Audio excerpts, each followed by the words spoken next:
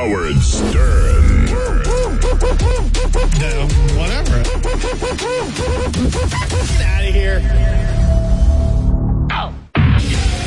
Good morning. Yes, we have a busy show for you today. We have been planning all weekend for your show today. And a lot to talk about. But let's enjoy the theme song.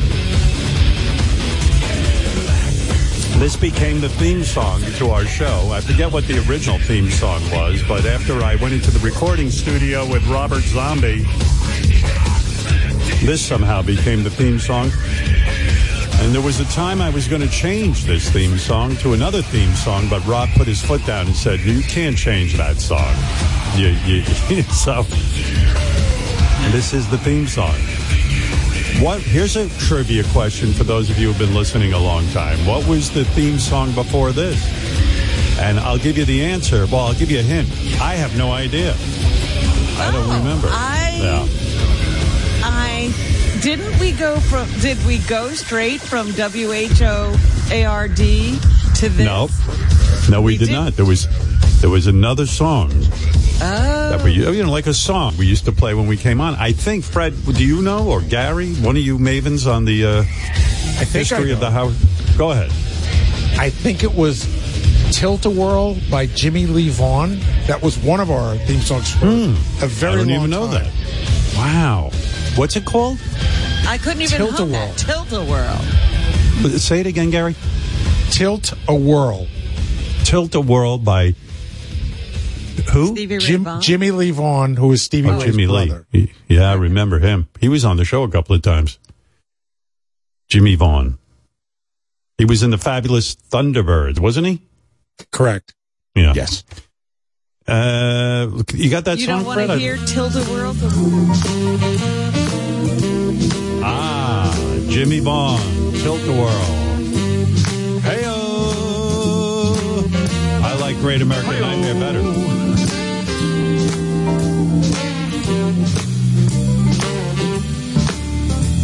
Well, welcome everybody to the Howard Stern Show. You know this show ain't gonna blow. We did our homework. We put in hours. And now we're ready to rock your world. We're playing Tilt-A-Whirl from Jimmy Ray Vaughan. Yeah! Jimmy Lee, not Jimmy Ray Vaughan. Not Jimmy Ray, it's Jimmy Lee. Jimmy Lee Vaughan. Nice little vibe to it, though. You can get into a song. Yeah. This was back when I think the internet hadn't been invented. We were playing this. Hell yeah. Sing it.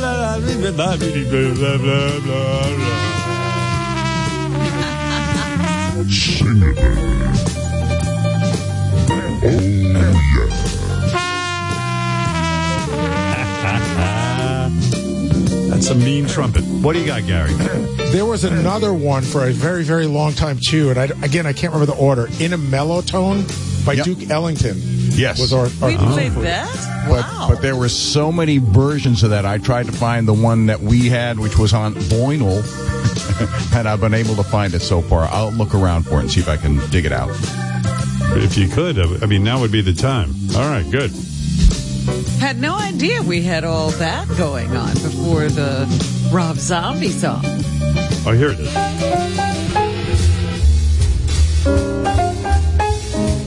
Hi, everybody. Good morning. I kind of remember this. Well, I know the song. That's funny. Hi, Just everyone. doesn't sound like we should be introduced by that song. Well, you know what it is? You're so used to the Rob Zombie thing that now you're like... But this was kind of mellow. It's a good way for people to wake up. They're not getting clobbered over the head. You know, that was probably my thought back in the day. And, you know, it worked. I think. And then we went to this. See, that just seems right.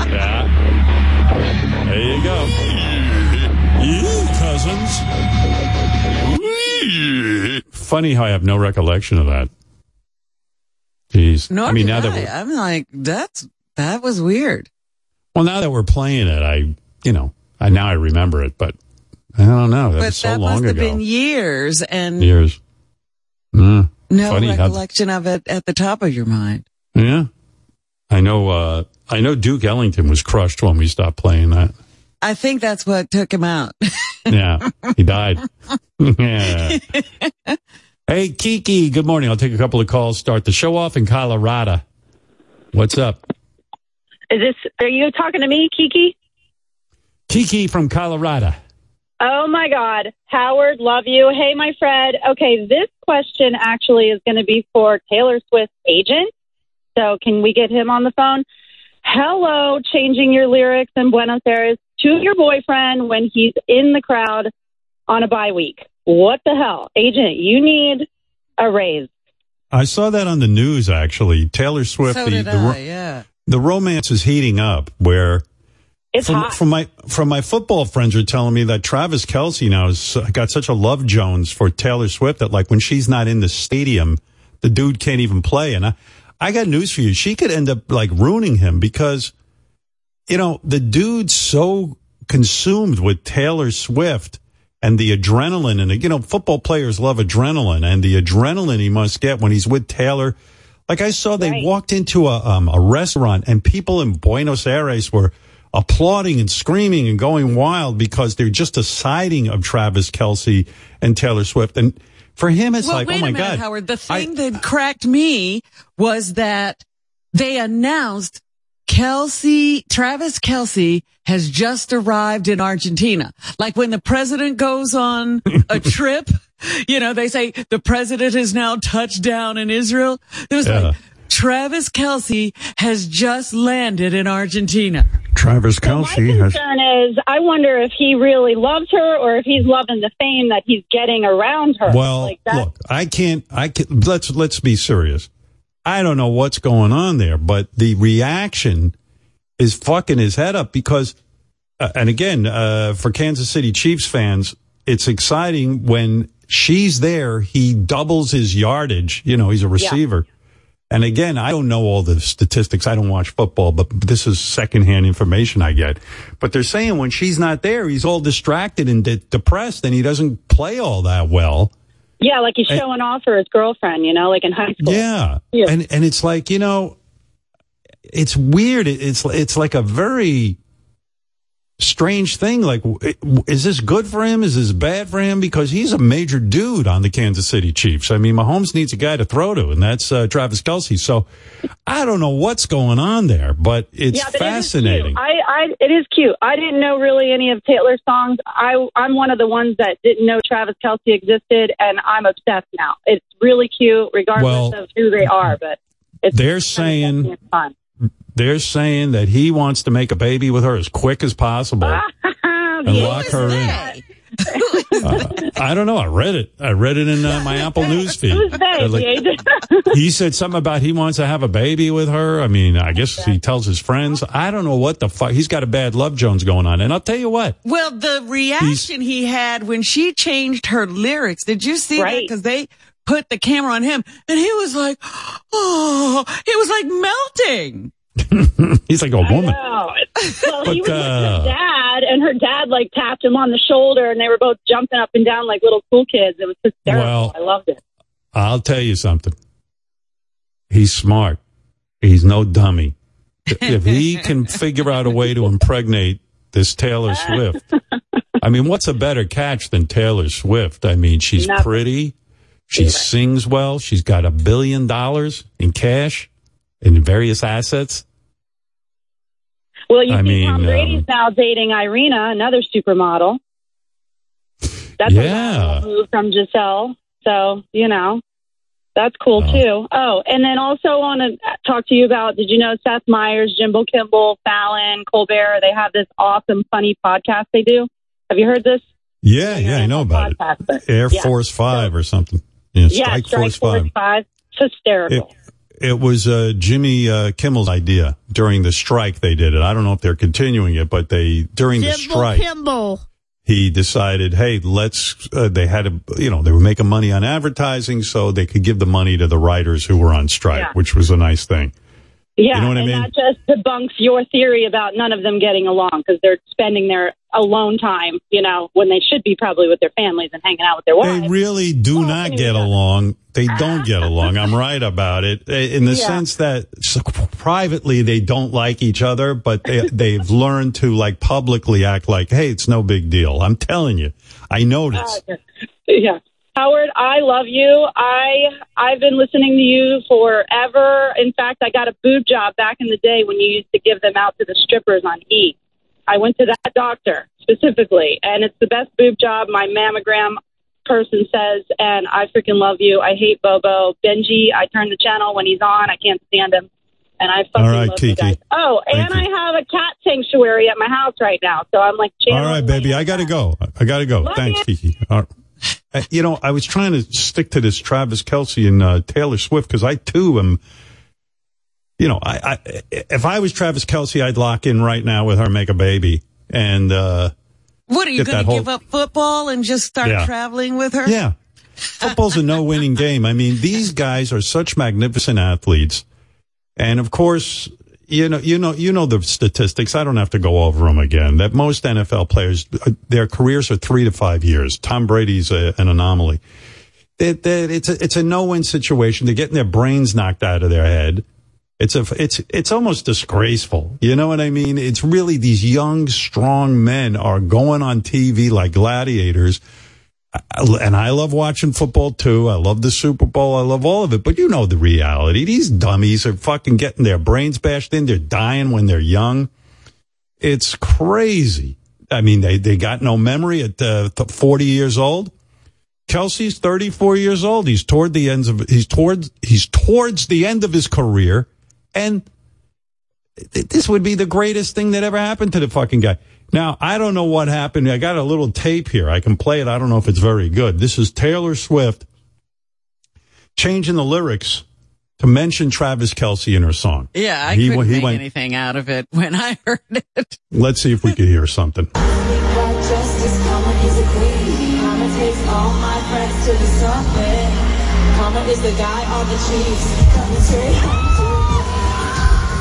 I heard something about the Chiefs. I was looking for Kelce, Travis Kelce. I didn't hear that. So it was the Chiefs you mentioned? He's 34 years old and a guy on the Chiefs, I heard her say, but it was very difficult to understand. Okay. Hold on a second. Oh, it's Stephen A. Smith. Hey, pal, what's up? What's going on, Robin? I want to say what's up to you, Howard. Hey, what's going on, Stephen A.? I'm sitting back listening to this Travis Kelce, Taylor Swift situation, and it's just preposterous. It's getting disgusting, for Christ's sake. I mean, who's trying to sabotage the Chiefs here? I mean, who's responsible for this relationship? Mark Davis. He's trying to sabotage the Kansas City Chiefs. Travis Kelce should be ashamed. He should be out there playing football. So your point of view... Yeah, Stephen A., your point of view is that Travis Kelce is not paying attention to the game, but I think he's 34 years old. The game is Taylor Swift. I think that's where he's got to transition to. What do you think of that? What do you make of that statement? I mean, but that's the problem, Howard. This is a 2-time Super Bowl champion.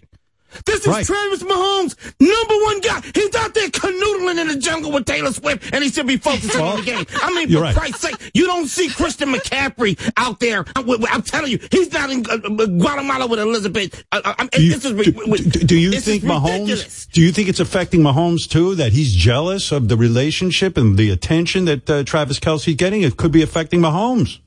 You know what? I believe it could be because Patrick Mahomes got married very early, and now he's seeing Travis Kelce with one of the hottest singers in the industry, and it probably is affecting his game. I mean, she's changing the lyrics to her songs for Travis Kelce. The Chiefs are never, ever, ever getting back to the Super Bowl. They better hope to God that he doesn't break up with her mid-season. So you're saying, just to be clear, Travis Kelce has to get back into the game. That's what she's attracted to. And now he's fucking everything up. That's exactly what's happening. He needs to get his head back in football. I mean, I'm pretty sure Patrick Mahomes knows this, but he doesn't want to mess up the locker room. I mean, come on, Patrick Mahomes, come and get your boy. This is ridiculous. Shameful. Preposterous. I love how you get worked up over everything, but I do too. Yeah, I think he's going to have a heart attack or something. Yeah. Are you going to have a heart attack? I mean, I hope I don't have a heart attack, Howard. I mean, for Christ's sake, I'm just looking up above boy Patrick Mahomes. They have a chance to be a dynasty. And he can't get his head out of Taylor Swift's ass. I mean, come on. It's going to be a cruise summer for the Kansas City Chiefs. Right. Come on, get it together. Travis Kelce, listen to your boy. Do you think, and I know this is a little out of your comfort zone, but do you think the two of them sexually are going wild in the bedroom, or do you see a subdued kind of situation? Oh, I think it's really, really freaky in that bedroom. I mean, can you see those touchdown dances that Travis Kelce does in the end zone? I mean, every time he scores a touchdown, he's humping the air, and I can imagine he's thinking about Taylor Swift in that end zone. I mean, come on. This is not good for me. It's not good for football. My heart doctor says every day could be my last. Do you think there are blowjobs involved? Do you think there's anal? Do you think there's reverse cowboy? I mean, is it wild, or is it more the traditional missionary and then maybe doggy style? I mean, come on, Howard. I mean, look at Taylor Swift, the way she's up there with Patrick Mahomes' wife and giving these secret high fives and handshakes. It's definitely some freaky stuff going on in that bedroom. It's anal going on. I mean, she probably sucked this dick from the back the way this guy's smiling on her. This is it's freaky in the end zone. Wow. You're right. I never even heard of that. the sexual dance almost. Robert.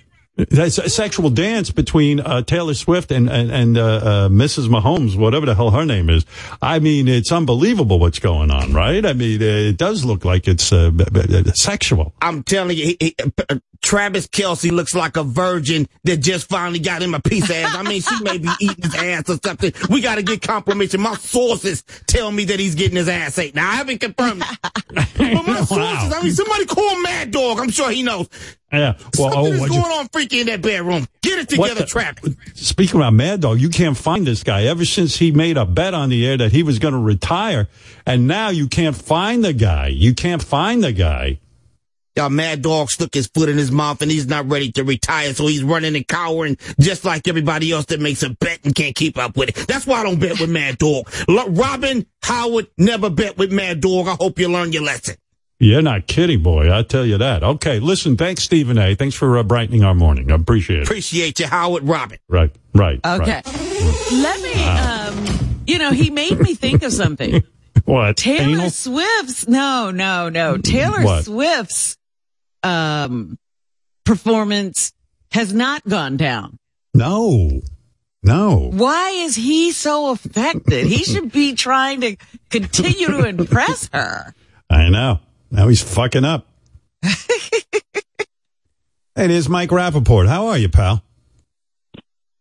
I'm good, Howard. How you doing? I'm doing well.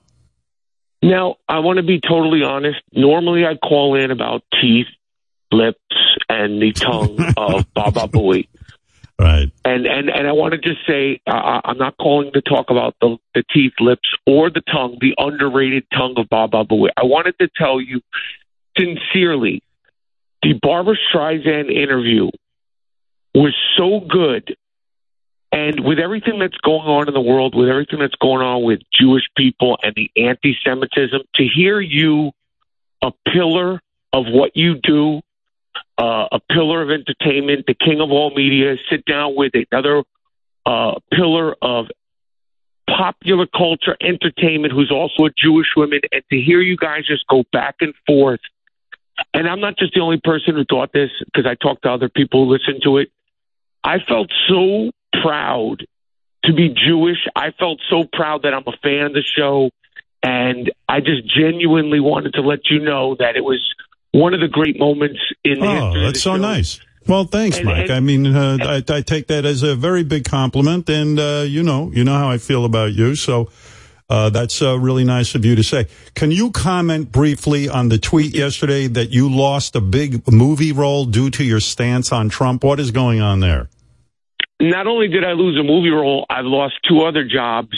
On my, I lost the job over the weekend that I got. It was a money job.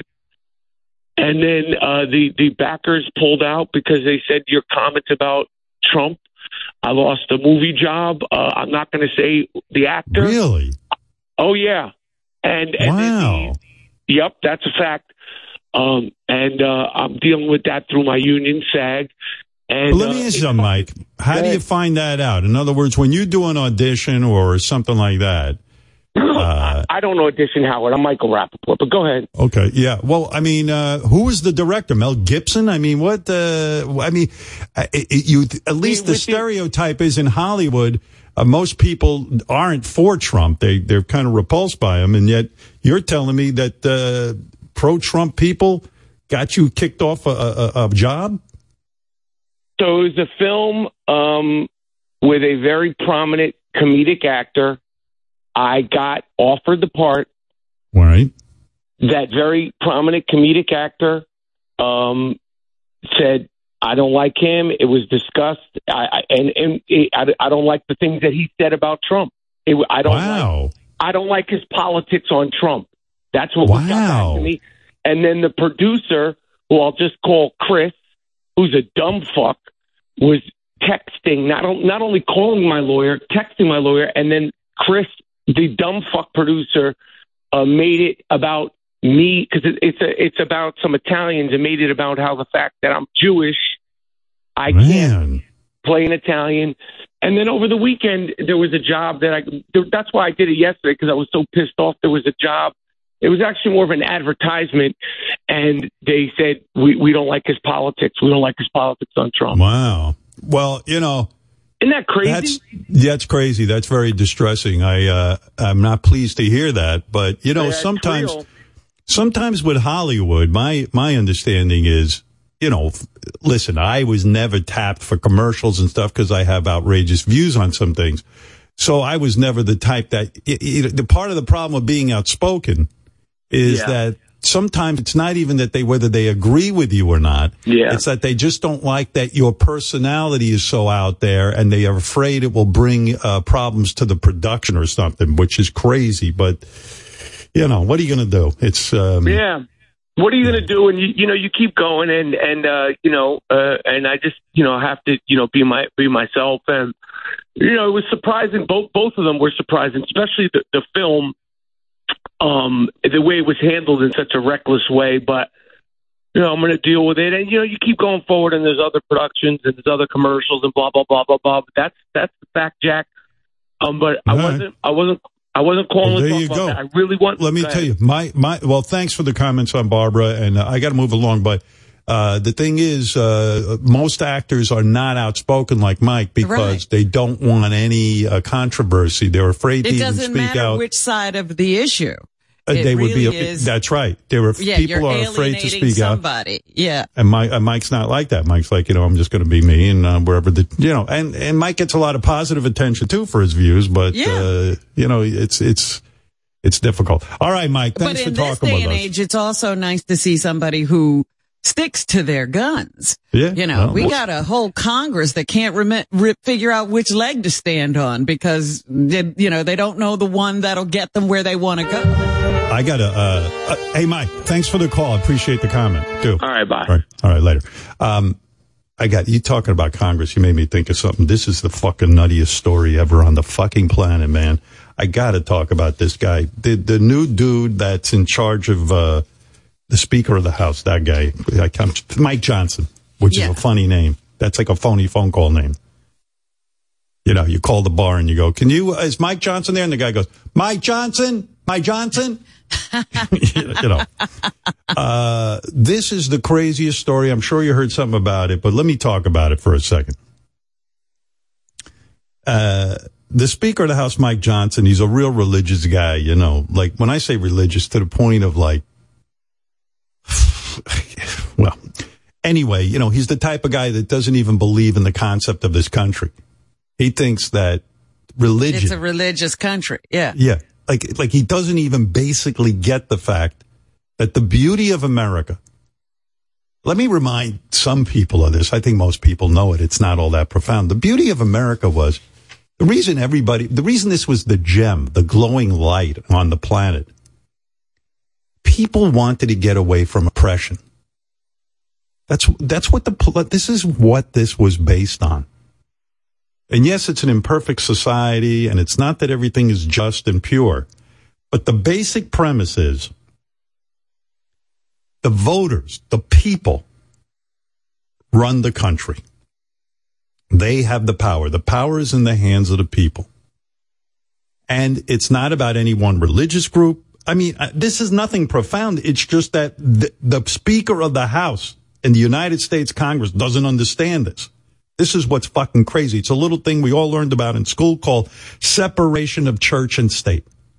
But Howard, even the first people who came here, what were they escaping? The Mayflower people. They were escaping oppression. And, you know, when people came here from all over the world, all they wanted was a chance to live without somebody trying to beat them over the head.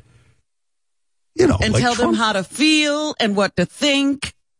You know, Trump said something very dangerous. I was watching a speech he gave.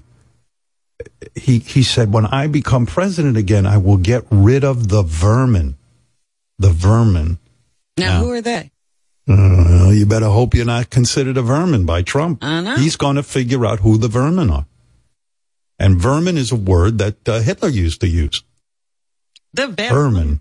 Yeah. Vermin. the people were vermin, in his opinion. This is what the Taliban says. We will get rid of all the infidels. Yeah.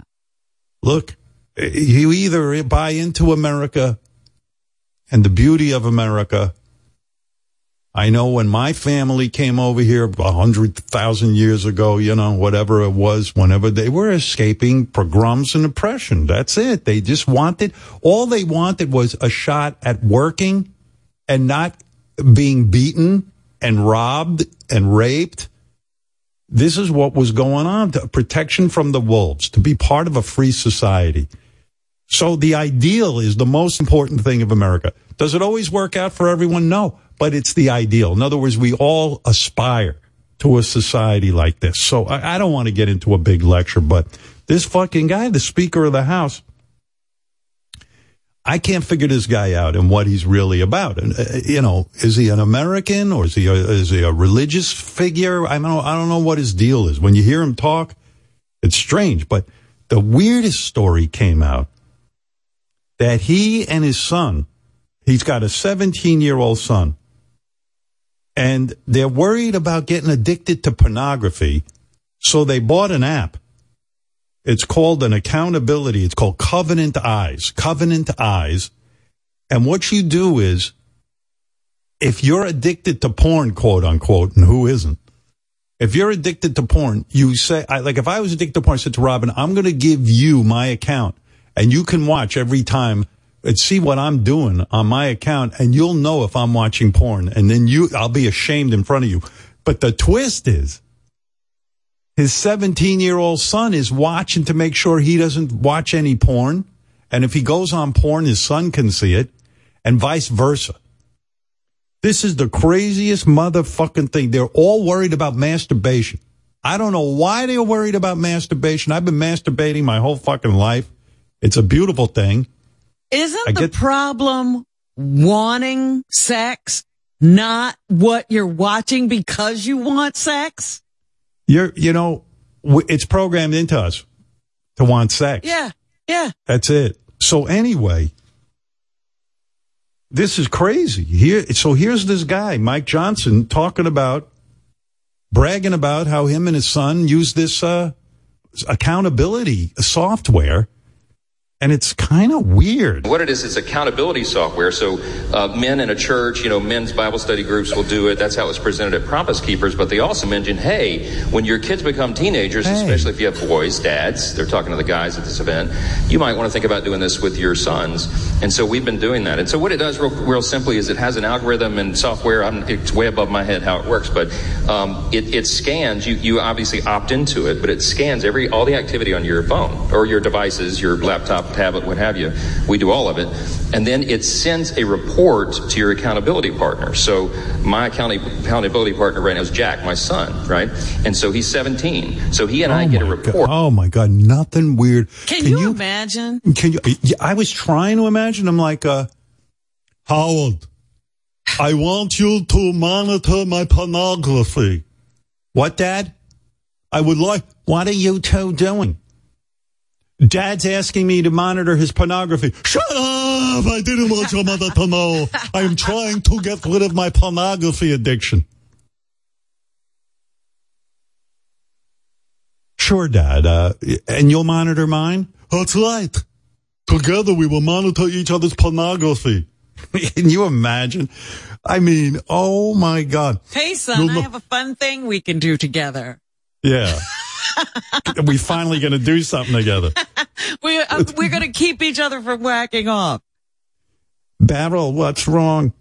Nothing is wrong. I'm noticing that Howard's porn use is down. Oh, you know, can you imagine? My dad was into some weird pornography. I knew what my dad was into because I found his stash. You know.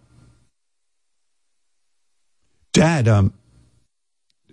Dad, I feel funny bringing this up, but I noticed you're watching teen anal again. Shut up! But Dad, you told me to monitor your use of pornography. Listen, you're not gonna. So I slipped a little. What happened? I slipped. And don't talk about me. I see you with reluctant lesbianism. Hey, don't say that in front of Mom. What do you... Only an idiot likes reluctant lesbians. Can you imagine the reality of you in your... What the fuck's with this guy? And he's the Speaker of the House. Yeah, he's so occupied with stupid crap, he's not going to be able to take care of the problems of the country. Remember on Boardwalk Empire, there was an FBI guy. He was the villain in the thing. Like great actor.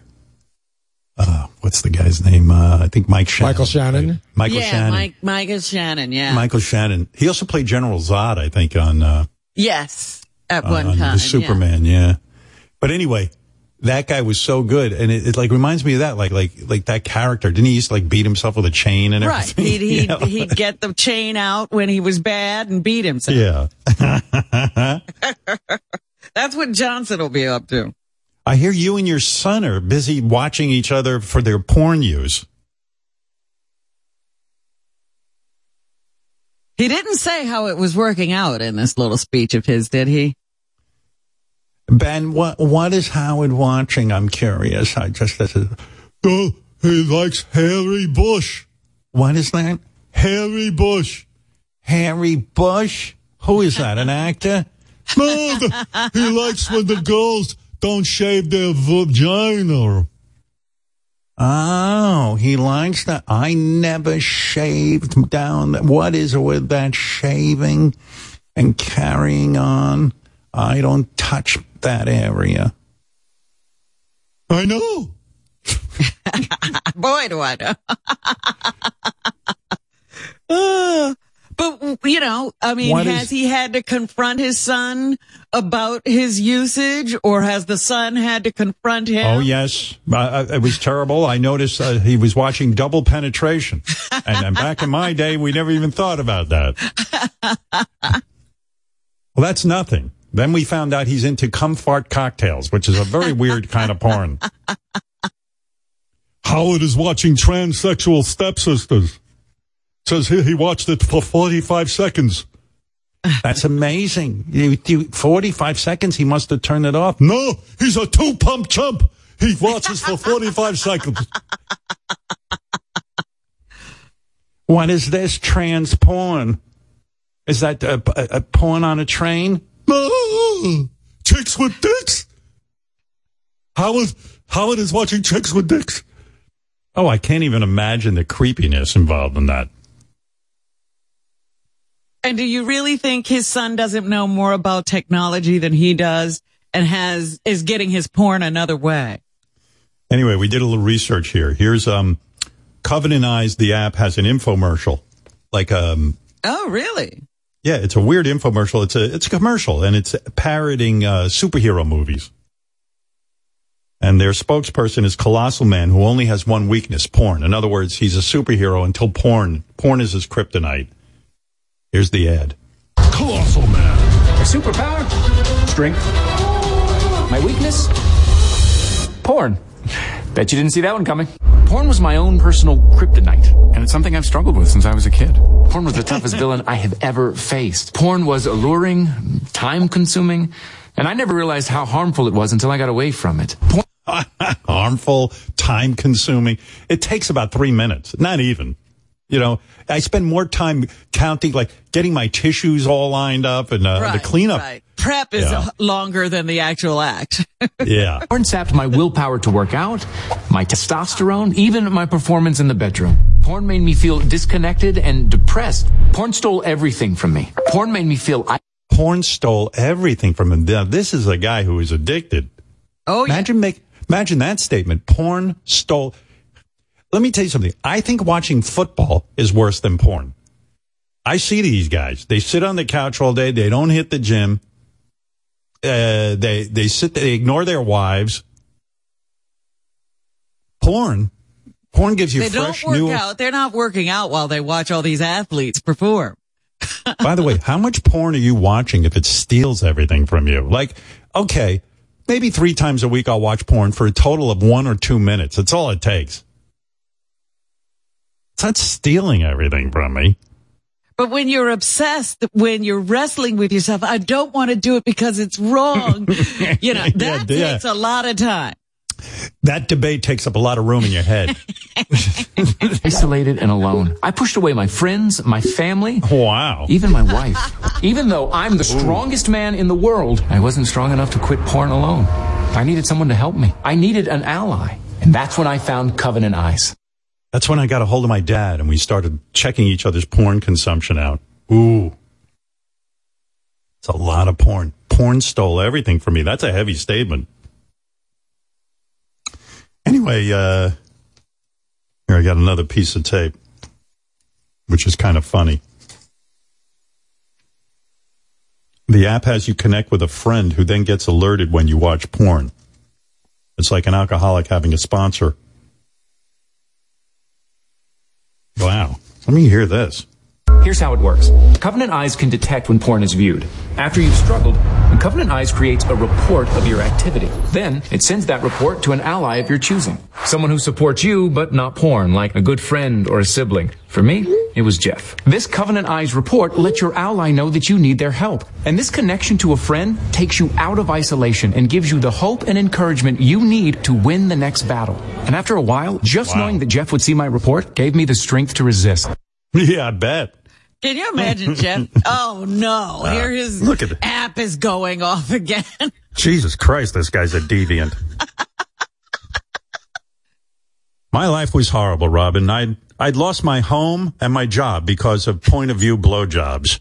There was only one solution, Covenant app. Yes, it worked like a charm. I called my best friend and told him I was struggling with jerking off. After he finished laughing for 25 minutes, I gave him the Covenant app. Oh, hold on, Robin. Fred, knock it off. I have this arrangement with Fred. You have Covenant Eyes on him. He's watching porn right now. He zoned out about 10 minutes ago. Fred, I bet you Fred doesn't watch any porn. Fred, do you ever watch porn, or do you just like totally ignore that aspect of life? I could see Fred never watching porn. Never having a problem with porn. Yep. Huh? I bet you don't watch it. Am I correct or am I wrong? I do watch it when it's convenient. Because, I don't live in a huge spread, and my daughter and my wife are around. My wife is home a lot. And when COVID was around, everybody was around. There was no beating off at all. So it's like, I was you don't watch a lot of porn, but you do watch it. Of course I watch it. Wow. I think everybody watches it. I didn't think it was sexual at all. Well, I really didn't. I thought you had. You know who claims he doesn't jerk off is John Hine. He's jerking off. He watches the guy who got 80 blowjobs. He's the guy who got 80 blowjobs. He doesn't touch himself, and he got a total. John, brag a little. Well, if you look like John, would you touch yourself?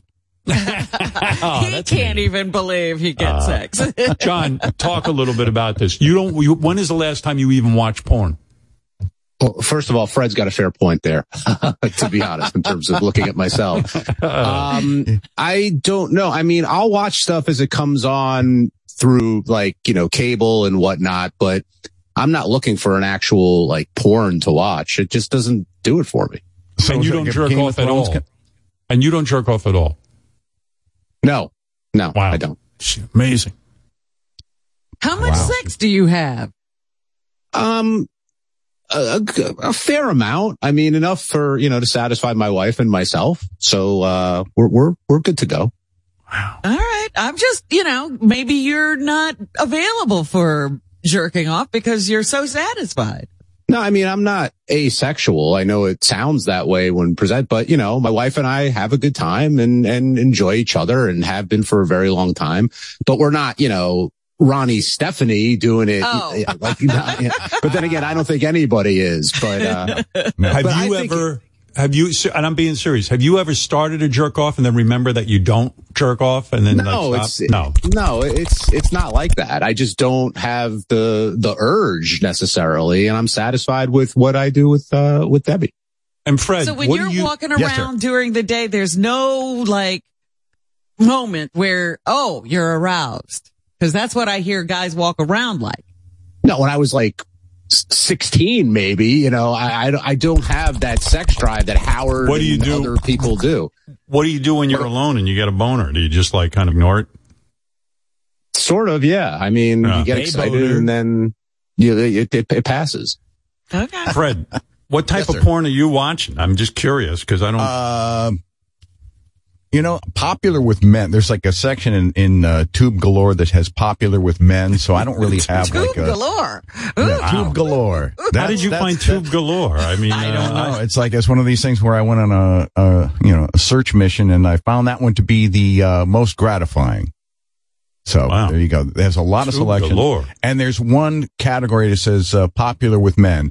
And it kind of gives you a potpourri of all the different types of porn that's in there that people of a male nature are watching. Do you find that there's one type of porn you enjoy more than others? I'd say any porn where there's a naked woman. I'm not crazy about like threesome porn or pegging porn, contrary to what Ronnie goes for. That has no appeal to me. But Mrs. John Hine is on the phone. Yes, Mrs. John Hine. John, please start jerking off. Okay, I need a break. My pussy's got a black eye. It's just too much. All right, Howard. By the time he gets on top of me, he's so backed up. We have sex. It's like a fire hose. I can't handle it. It's like he's power washing my vulva. It's just I need a break. Start jerking off, John, please. Okay, go fuck a cheeseburger. Okay. Jesus Christ. Thank you, Mrs. John Hine. Yeah. Mrs. John Hine says, please, John, start jerking off. It's too much. Her vulva is inflamed. I like a cheeseburger because, I wouldn't do that to a hamburger, but a cheeseburger, that's a different story. So finally, in this guy, Mike Johnson. Here's a guy. This is a testimonial on the, on the infomercial for this app. There's a guy standing there with his 3 daughters and his wife, and he's got his arm around his wife. And he says he's battling 3 generations of porn addiction. But thanks to the app, this guy's great-grandfather was jerking off. This runs in the family, okay. Yeah. His great-grandfather, it seems, was jerking off to cave drawings. And it's gone on ever since here. My grandfather struggled with it. My father... Like, I knew my grandfather. How did he know? Yeah, right. Like, how did you know did you catch him jerking off? Grandfather was struggling with it. My grandfather struggled with it. My father struggled with it. And I struggled with it. And me and my wife have the saying that we're Joe and Jennifer Kimmons Generation 1. Because we're the ones that have broken the generational sin. And it's a beautiful thing to see how my daughters don't even really understand. They're innocent. They're innocent. There's a picture of the dude with his wife and 3 girls, and the girls have big smiles on their face because Dad stopped jerking off. Oh, my God. Yeah, the wife is happy. It's a great picture. everyone is smiling because Dad stopped jerking off. Finally. You got to see this. Look at it. Everyone's so fucking happy. It's the funniest thing. I want to see the before picture. They must have been miserable. It's like they're all big frowns on their face because Dad was jerking off. And now the sky has brightened. The sun is shining. Right. The app stopped Dad from jerking off. Grandpa struggled with it. Great-grandpa struggled with it. But now, hey, kids, Dad broke the addiction. Imagine this is your biggest problem. Life must be pretty good. That's why America's so great. The biggest problem is stopping jerking off. You can have an addiction to porn. Yeah. That is a leisure disease. Since we got the accountability app, we now don't have a shortage of tissues. For some reason, when my husband was jerking off, we couldn't find any toilet paper or tissues. Even paper bags were going out the window. But now there's lots of tissues in the house. So what do they do? Like, the moment they notice that their son is having wet dreams, they hook him up to this app? I don't know. It seems pretty drastic, but okay, there it is.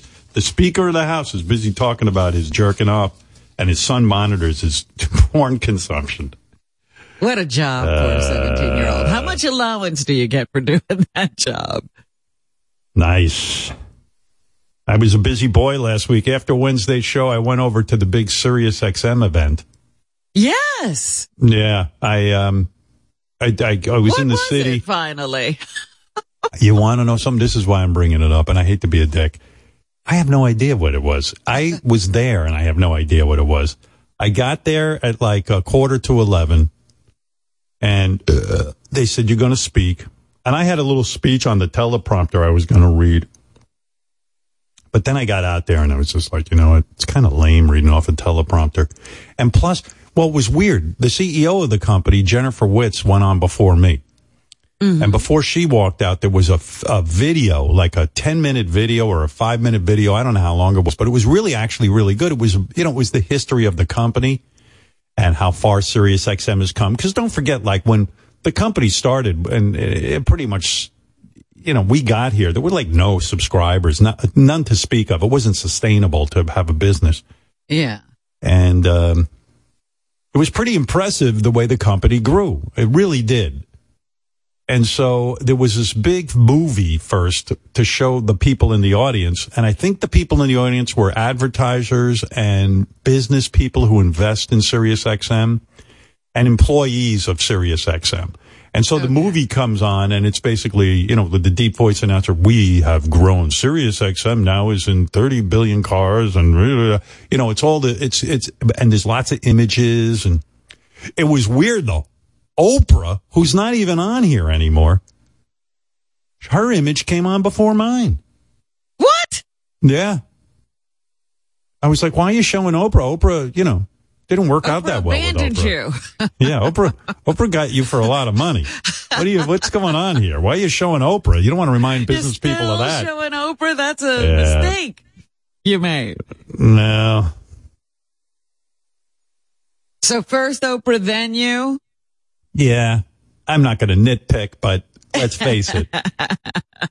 I thought I should have been number one, but you know what? I've grown. I've matured as a human being. It's okay. Oprah can go first.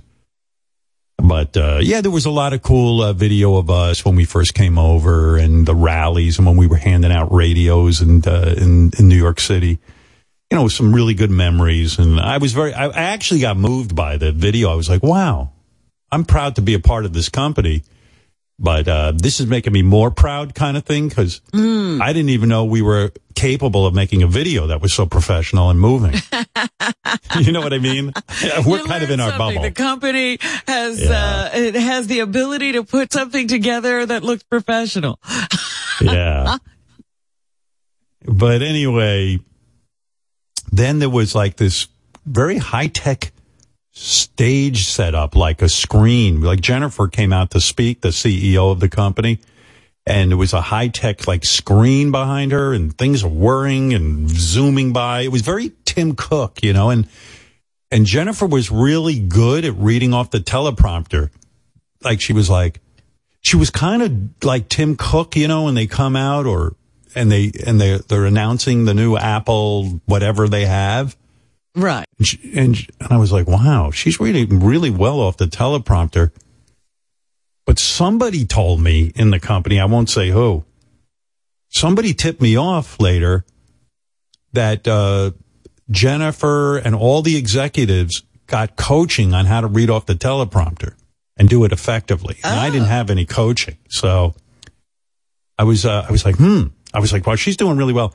I abandoned the teleprompter thing. I just said, I better just go out and because you wouldn't have been as good and as smooth as she was. Yeah. How embarrassing for talent to be worse at teleprompter reading than the CEO. The CEO should be bad at reading off the teleprompter. You know, it's like when Trump reads off the teleprompter and he fucks it all up. Yes. And then he has the nerve to make fun of Joe Biden speaking off a teleprompter. And I'm like, dude, come on. Neither of you should be bragging. But Jennifer did a pretty good job, like, like with stats, and she goes, and like even looking at different cameras and different, it was like, she was switching with the cameras. Yeah. Woo! That's and like walking, high tech.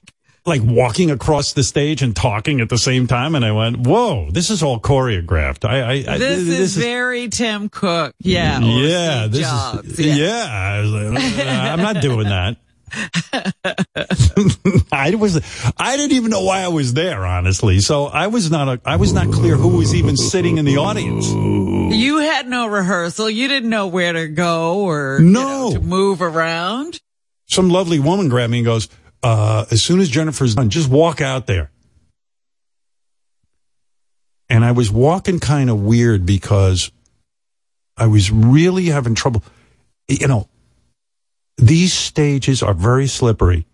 I remember at America's Got Talent, the one thing I didn't want to have happen in front of a live audience for me to trip or fall. And sometimes there'd be holes in the stage. It was weird. Like for staging, they'd say, oh, by the way, don't fall in that hole. And I'm like, what? Don't fall in the hole.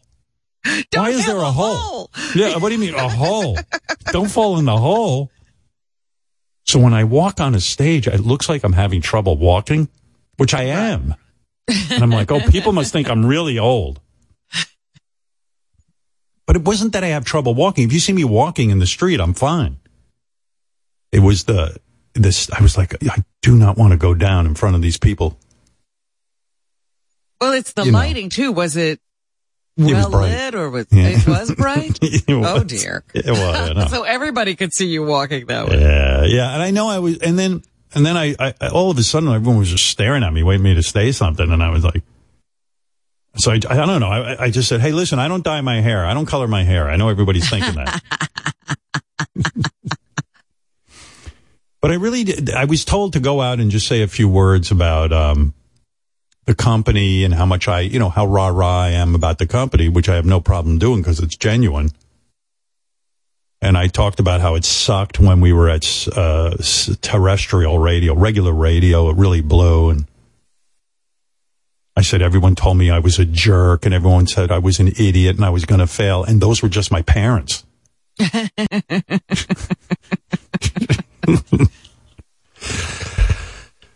And I don't know. And then I talked for like 3 minutes. And people said I did okay. I didn't feel like I did okay. I didn't know what I was doing, honestly. And then as I was leaving, I just said, okay, ladies and gentlemen, I'm going to leave now. But coming up next, I'm proud to introduce Taylor Swift. And the crowd went nuts. And I went, I'm just bullshitting you. I said, Taylor Swift's not here, but it seems like she should be here, right? It seems like an important event. And then there were a lot of other, Sirius XM celebrities there. I had heard it was Kevin Hart, Conan O'Brien, Kelly Clarkson, Maren Morris, and some other, Andy Cohen, and all these other people. Was Reese Witherspoon there? I don't know. I don't think so. I don't know if she was. But that seems like, it almost reminded me of that Disney Plus rollout where, Jennifer Aniston and Oprah and all those people showed up. Well, James Corden was on video. That's no right. Reese He's Witherspoon. Got a new show. Yeah. But anyway, I didn't even know what the event was. So I went, I said, look, I don't know who's going to be there, but I'll go out and do my thing. I guess word was at the company that I didn't want to be part of any kind of group.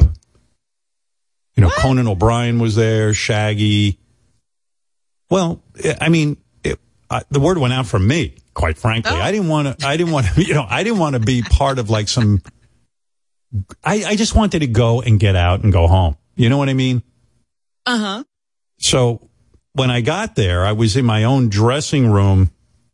I was ushered into a private area on a different floor from all the talent because I guess everyone assumed I don't want to be with anyone else.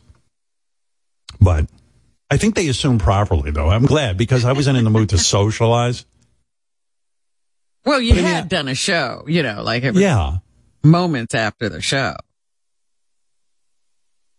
I kind of felt like a dog at one of those dog shows. What's that big dog show they have? The Westminster Dog Show? Yeah, the Westminster Dog Show. I felt like that because, like, the dog has no idea why he's on stage, and the dog has no idea what's happening.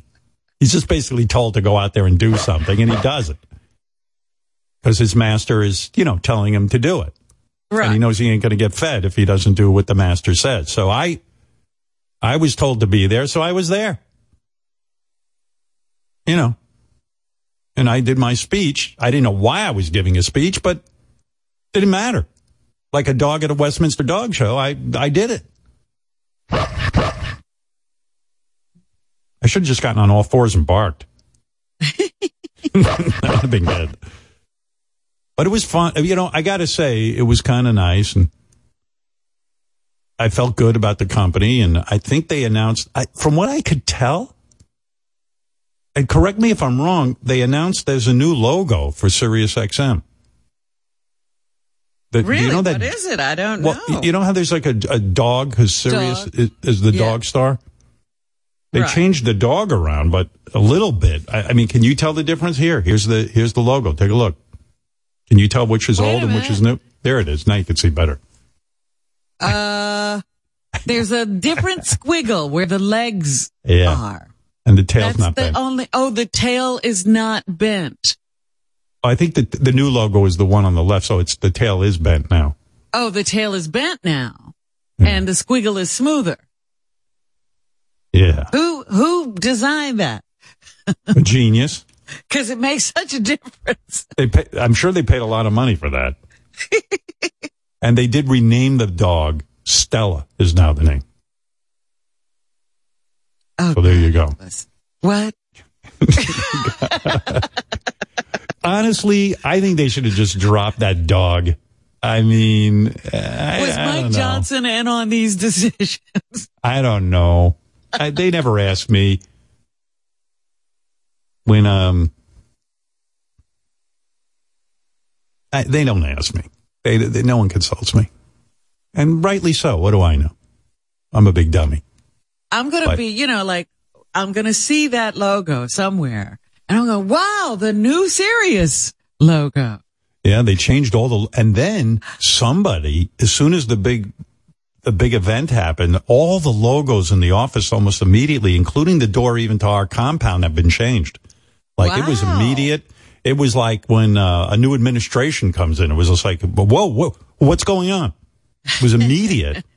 All the logos changed. It was fucking crazy. Yeah. They handed me this that right in the morning. Like, what is that? A new thing. It's a thing you put on your microphone, but they're like, switch it out. New logo. I was like, what? It looks like I didn't even know it was different when I looked at it. Well, what are we going to do about like the thing behind your head, Gary, that has all the old logos? I think they're going to have to. The step and repeat. I think they're going to have to replace it. Yeah. Oh. Fucked up. Yeah, we got to get that replaced immediately. I noticed Gary has the old logo hanging up on it. And did you notice the difference? The S is just a plain S in the old logo. Good for you noticing. You're so good. You're so observant. But and then so anyway, I went to the event, and from what I was told, I did a good job.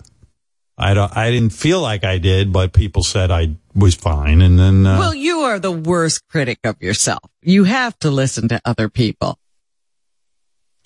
I didn't really know what was going on. Like, I'm out of it these days, you know. But a lot of the executives, when they'd get up to speak, were saying the word onboarding. It seemed to be the buzzword, and they were all very excited about onboarding. And I went, Jesus, I better act like I know what they're well, I don't know. So I was just kind of like, yeah. And I'm really down with this onboarding. And I have no idea what the fuck it is, but it was a lot. And Mehmet said that he was watching it on camera, and he said I was wearing all black, as I always do. And he said it blended in with the black background, and I looked like, you remember Zombie on Pee-wee's Playhouse? I was like a floating head, according to him, which was it was like the Wizard cool. of Oz. But it looked good. Your outfit looked good. It's just unfortunate with the background. And you know what's sad, Mehmet? I put a lot of work into that outfit, which is really weird. Like I know you always do, but like when Hillary Clinton goes out and gives a speech, that they she has people who hold outfits in front of the background ahead of time to make sure something like that doesn't happen. You got to look into that. I should have Gary do that. Just stand there with my outfits. My outfit. Yeah, I mean, they didn't give you any direction. Nobody talked to you and said, a whole black outfit would not be a good idea. It's fine. I don't care. Although then afterwards they sent I guess they had a photographer there. And according to all of my people, we told them, if you're going to take pictures of Howard when he's on stage, shoot him from the right-hand side. So what did the photographer do? Shot me from the left-hand side. And I got to tell you, I get home and I'm fucking dead tired. And they go, we need you to approve some pictures if you could do it ASAP because we want to, I don't know what they want to do. I get these pictures. They probably were sending out press stuff. Yeah. I get these pictures, Robin. I went into a depression. I look like, there's something wrong with me. I don't look right. It's really bad. They must have taken 50 pictures. Holy shit. One was you look at me and you go, everybody else looks normal. Even Jennifer Witz looked good, Scott looked good, everybody looked good. And I'm looking at me and I go, what the hell? People must have been, it was like, remember when they bring King Kong out in that movie and all the reporters are there and they go, I'm surprised people didn't run out screaming when I got on stage. I don't look right. It didn't happen. So maybe that's all in your mind. I don't know. I'm telling you, I have a pretty good view of what is attractive and what isn't. Howard, no, you do not. I'm telling you, I wouldn't even show yourself. These pictures were so bad, I didn't even show Beth all of them because I was like, she's going to leave me. There's no way. No way she's going to want to be seen with me. I'm really feeling very unattractive. I used to feel unattractive, but now this is really bad. It's like the level has gone up. Yeah. Stop it. When are you going to get used to your looks? You have never gotten used to your looks. No, never. And I never will. Every time it's a surprise. Yeah. It's a shock. I swear. Every time it's a surprise. You're absolutely right. I went, wait a second. What? Did I just get 10% uglier? How did that happen so fast? Oh my God. Ladies and gentlemen, welcome the Elephant Man. Thank you. I keep finding new ways to disgust myself. Oh. Well, like I said, the audience had no reaction like that. So obviously you are very hard on yourself. Yeah. I saw it. I approved 3 pictures out of 50. And, because by accident, a couple got taken by the right-hand side. And they looked okay. It's just upsetting when management looks better than you, and I'm an entertainer. I'm supposed to have all of the cosmetic work on my character. Oh, oh, God. And, I don't know why I bother working out. 3 days a week I work out. Granted, the weights are laughable, but I do it and I go for a walk every day. And yet, really, why? I should just get fat be really disgusting. Stop. Yeah, and not be able to walk. Yeah. Not be able to move around. Yeah. And then That's I got what you upset. want? And then I got upset because Kelly Clarkson looked amazing. Oh, you know who else looked amazing? Oh, my God. But you know who looked amazing? Fucking Maren Morris is so good looking. Well, you know, she always looks amazing. Yeah, but she had on a dress. I wanted to tell her it's Sirius XM. You don't need to get dressed up. You know, but well, she took it seriously. Oh, was she glamorous? I mean, she had on a dress that had cutouts. You know what I mean? Like It was a dress. Like all of a sudden, randomly, her thighs are showing, or her like almost see vagina, and then titties and belly, and it was like little, like it's almost like someone strategically went in and cut tremendous swatches of clothing off of her. Well, guess what, Howard? They did. Yeah. She has designers who do that. Oh my God! And it was just like, oh my God, a human being couldn't look more fuckable than her. It's impossible. I read she got a divorce or she's separated from her husband. I'm like, wow. They're getting a divorce. Well, I'm sure she's dating already. If I was single, I would call her up and go, listen. She couldn't help herself. She has to be dating already. Yeah. Good thing I didn't have that app. I was beating off. No, I was a gentleman. But honestly, she looked great. And Kelly Clarkson looked great. But like, again, I got angry because I don't know if Kelly did Ozempic or not. She hasn't stated, but I'm just angry with Ozempic. I fucking can't stand that everyone is skinny now. It's really upsetting Well, all me. we can say is the last time we saw Kelly, which wasn't long ago. Yeah. She didn't look like this. No, she didn't. She had rapid weight loss, and she looks fabulous. I'm telling you. And, Maren Morris filed for divorce last month. Yeah, well, she's ready for dating. That is a woman who's ready to be dated. I felt bad because, they used to make those videos together. I don't feel bad. I feel good. Yeah, I feel bad that she's not with her husband but if some guy ought to date her, like, who's a guy in the NFL, like a Travis Kelce type who's another quarterback or another tight end. Not the quarterback for the Jets. Nobody wants him right now. Nobody's calling his number. No. But, I'm so mad about the Ozempic. I know I've said this before, but I got to be honest with you. I read an article on Apple News that said that some woman died from taking Ozempic. So now you're going to tell all the bad news about Ozempic. I'm not happy she died, but I was happy it didn't work because, like I said, I work really hard at staying thin, and now everyone's thin, whether they work hard at it or not. And I just feel like, well, it's like if they had invented like a way to grow hair on people's head. I mean, like, come on, it's the one thing I got. I got hair. Well, you're calling it Ozempic. Do you know how many of those drugs are out now? I know. There's a bunch of other ones. Not just one anymore. Yeah. Well, there's like 5 or 6 of them. I want my fat people back. This is crazy. We don't have any fat people anymore. No. Go look for a fat person. You can't find them anymore.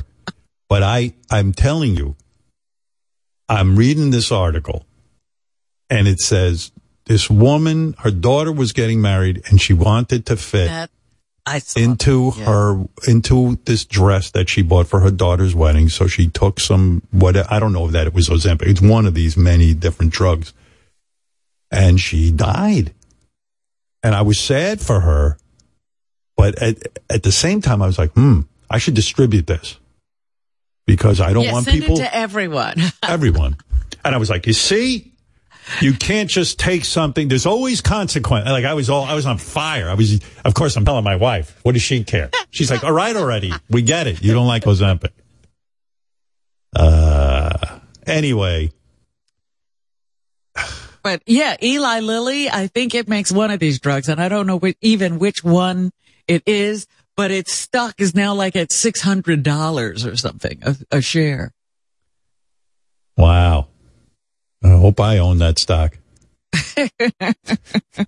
I need that.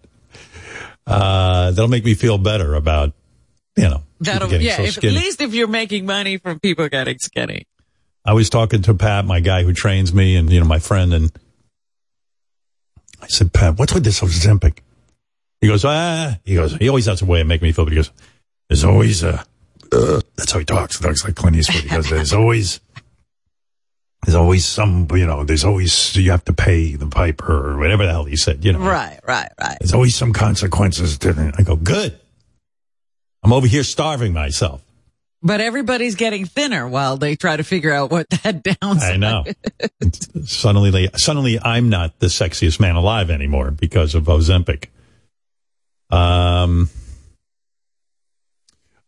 Here's a fact. The woman's official cause of death does not list the drugs in the cause of death. The husband thinks the drug was responsible. You see, so it probably isn't even the drug. So it's like, don't blame us. Nobody said anything about us. Right. Ask Napkin Ed, what can I do for you, pal?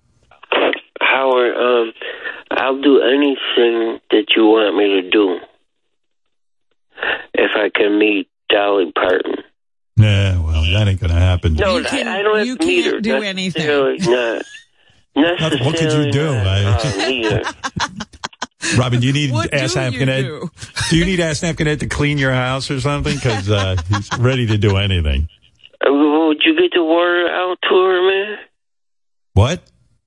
Would you get the word out to her, man? What word? Howard? Get the word that she's the greatest like a singer, composer kind of thing that I've ever run. I think she's terrific. I'm having her on the show on Wednesday. Of course I'm going to get the word out. Get the word to her that she's a great composer and singer. All right, I'll get that word to her. Yeah, but Howard, can I talk to her for a minute? No. You know what? Not through Howard. You know what I mean, Ed? It's like the fans would actually be in an uproar. It's like nobody wants to hear from you. You're a good guy. I got nothing against you, but you'll scare her and it'll just put a damper. How? You got worms in your ass. Have you seen yourself? Yeah. But she's understanding. I don't know if she's that understanding. I don't know how you got that impression. Robin, she's like you. She understands me and stuff. All right, Ask Napkin. Oh, on our phone with Ask Napkin is Ask Napkin Chris, who says he too needs to speak to Dolly Parton. Go ahead, Ask Napkin Chris. Howard, I love Dolly. I'll do anything. Can you get on that, man? Can you get on that, man? It's Ask Napkin Chris. I'll scrub all the worms out of my ass. I'll delouse. I'll do everything. I'm Dolly's biggest fan. Who is that dude? Ask Napkin Chris. Chris. Ask Napkin Chris. I'm Howard. Howard. Yeah. Can I also meet Sammy Hagar? You want to talk to Sammy Hagar too? Yeah, I love 5150. You love it. Can you get on that, man? What the fuck you're having the is Who? this dude? You're having the Who on the show? Can I meet the Who? Howard, what's he on? Who the fuck is this? Fuck you, motherfucker. Fuck yourself, asshole. You're a motherfucker. I want to meet Dolly Parton, you prick. No, Dolly Parton. I hope she's probably listening because she's coming up on the show. Coming up on. I bet you can't even name one of her songs. Yeah, I can. It's 9 to 5 with Kenny Rogers. Working 9 to 5. What a way to make a living. You know that one? A good singer? She's a good singer, man. I didn't say I was a good singer. I was singing her songs. Don't be an ass. Yeah, you sounded like a creep. Remember this one? I will always finish it. That's Whitney Houston, asshole. No, you dumb shit. It was Dolly Parton's song. And Whitney I'll Always covered. Love You is Whitney Houston. You don't know that? No. I ain't a fan of Dolly Parton, man. Yeah. And it's not because of how she looks like. It's, she's cool and stuff. Yeah, she's cool, but you don't fucking know that I Will Always Love You is a Dolly Parton song? I don't know what you're talking about, man. What are you on, man? What are you on, man? That's what I'm saying. Hey, you know this one? Jolene, Jolene, Jolene. Yeah, I don't like that one. You don't like Jolene? I know that song, but I don't like that one. What the fuck, Howard? Get this fucking guy off the air. You don't like Jolene. What? How are you talking? I'm talking like I'm talking. How the fuck are you talking? What are you doing? What you on, man? Where are you going? Where are you at? Where are you fucking at, man? Where I'm in New York, right on the Pennsylvania border. Oh, I'm there too. What high school you go to? I went to South Park High School. No fucking shit. What year you graduate?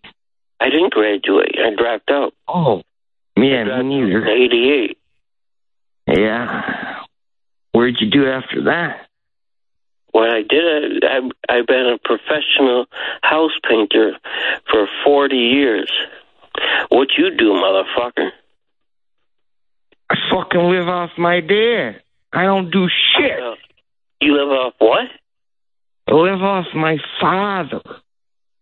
I don't have one. Motherfucker, All right. Guys, all right. No, this was great. Howard, this guy ain't a fucking real Dolly Parton fan. If you don't like Jolie and he didn't know about all right, listen. I Will Always Love You. No, fuck you. I don't always love you. Fuck you. I don't love you either. You're crazy. All right, let me just say something. Ed. Yeah. You're not going to. All right, you're not going to talk to Dolly Parton. And for the record, "I Will Always Love You" was written by Dolly Parton. Whitney Houston recorded it, but Dolly wrote it. Dumb shit. I thought Prince wrote it. No, Prince wrote. Yeah. All right, you got worms in your fucking brain. I gotta hang up on this too. Off the fucking phone. Howard, would you do this for me? Would you tell Dolly that I'm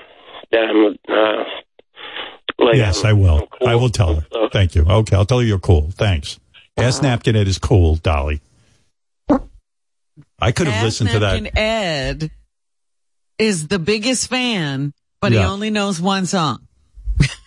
And he doesn't like Jolene, which is possibly Dolly's best song. Yeah. Yeah. But he only knew 9 to 5. I mean, if you really quizzed him, he didn't know anything else. Yeah, I should mention at this point in the show that Sammy Hagar will be on tomorrow performing. I love when Sammy comes in. I'm a huge Sammy fan. I love Sammy with Van Halen. I love Chickenfoot. I was listening to Chickenfoot yesterday. It's a band he put together that is so good. There's a riff he does. What the fuck? I wrote it down in my journal. Guys, look at the list of Chickenfoot. It's such a good riff that Sammy wrote. And it's not even part of Van Halen. I got to ask him about this riff. Fuck. I didn't write it down. I should have. I was lazy yesterday. Anybody know my list? Guess not. Anyway, Sammy will be here tomorrow. Oh, let me see. You got any Chickenfoot? Oh, yeah, here it is. This is a song called Oh Yeah. Just listen to this riff.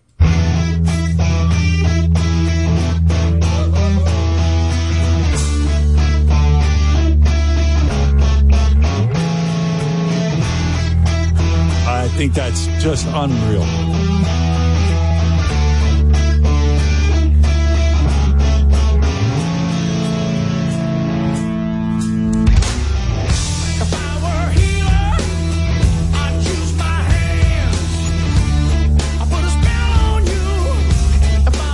I love it. But anyway, Sammy will be here. He's got a couple of announcements to make and things, and looking forward to that. And then, yes, on Wednesday, the one and only Dolly Parton I'll be talking to. And there is a lot to cover there, a lot of ground. She put out an album, rock and roll. Another amazing lady, yes. Another amazing lady. So we're looking forward to that. And as you heard, Ask Napkin Ed wants her to know that he's a big fan. And that she's a great composer. Oh, right. He wants her to know that. Well, maybe she does. Like she's like me. She sees herself and doesn't think she's a great composer. Maybe, I don't know. Yeah.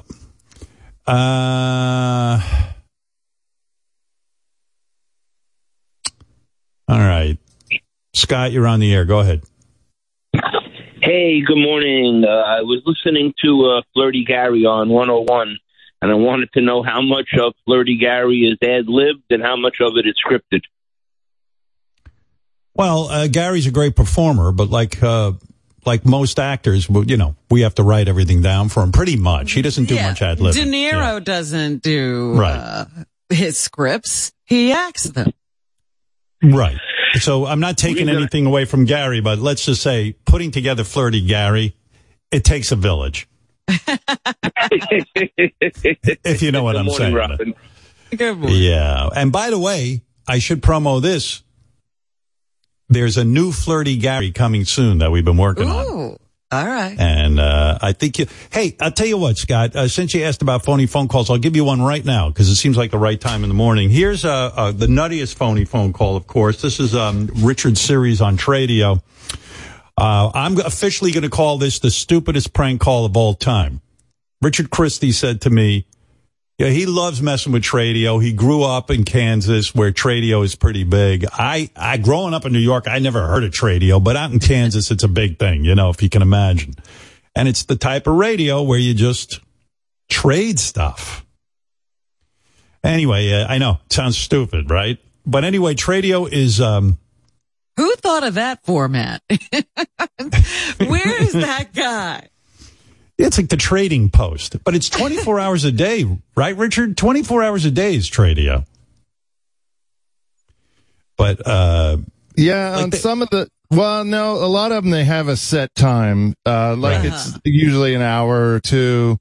And, I grew up with this stuff. Like my parents, they still buy stuff off of Tradio all the time, like coupons for Taco Tico and things like that. Yeah. I got in trouble in high school, or no, it was even junior high, even earlier than that, for messing with our local Tradio station, me and my buddies, and they found out who we were, and the cops came to my parents' house. And it was a big deal. It was like all over, the talk of the town. Were your parents upset with you, or were they just like, hey, this is Richard? They were only upset because they thought they wouldn't be able to buy stuff off Tradio anymore. Luckily, they didn't get banned. They kind of knew I was always up to goofy shit. Yeah, but on what grounds can the police? I mean, it's free speech. They're asking for phone calls. How can they tell you can't? Like, how did this all come about? I think they had no grounds. They just wanted to scare the shit out of all of us, and it worked. Right. We stopped messing with them. We moved on after that. In other words, you were making your phony phone calls from your family home, so therefore they could trace the, and then they got a hold of you. What did the cops say to you? They like, hey, come over here, son, you've messed with Tradio. Yeah, they didn't were take you to the station or anything. Take you downtown. But they threatened it. They said, we don't know how far this Tradio station's going to take this. You could get jail time. And this was back before computers too. So instead of emailing weird stuff for them to read off during Tradio, like you had to write it down on a piece of paper and slip it under the radio station door. So we would go in like off hours and write down weird shit like tube steak for sale and goofy stuff, and they'd read it the next day. Can you believe you're like now getting paid for something you did for free in high school? It's just amazing, isn't it? It's the best, Howard. I pinch myself every day. Thank you. So what was it like? Was it nighttime when the police showed up? How did it all go down? It was the evening. I think we were eating dinner. And then there's a knock on the door, or you hear out in Kansas? Can you hear the? Well, the dogs and the dog. We had these chickens that would go nuts when somebody pulled in the driveway, and so I heard the chickens going crazy and the dogs, and I was like, oh shit. And did they put their sirens on, or are they like? No, they just pulled in, and we saw them out the window, and heard the chickens going crazy. How many policemen were involved in capturing you? Just one. Just one. It was just one cop.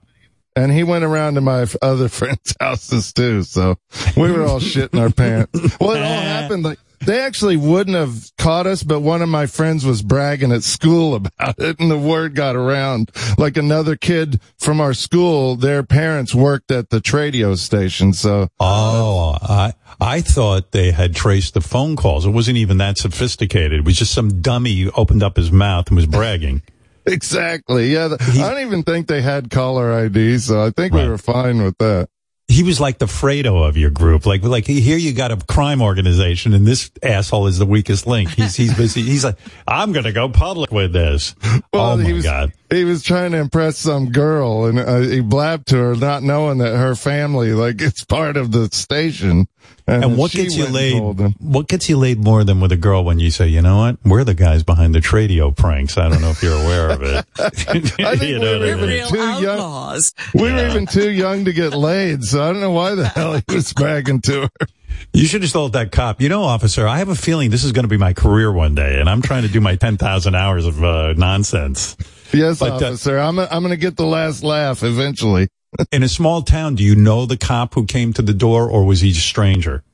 No, we knew everybody. Yeah, we knew all the cops. So that helped a little bit. Yeah, when it helped because my parents in a knew. Movie, you don't think it's real, but in Kansas, that really happens, where the police show up because your son is doing something goofy. I wish I did a Barney impression and be like, yeah, we caught you. You know, I can't do it though. So when the guy is like, when the guy is telling you and your parents about this, does he first speak to your parents and say, hey, can you please step outside? I need to talk to you, or are you told all together? Well, I think as he was walking up, I think I had to spill the beans to my parents. I was like, I know why he's here. We were messing with Tradio, so, you know, just to give you a heads up.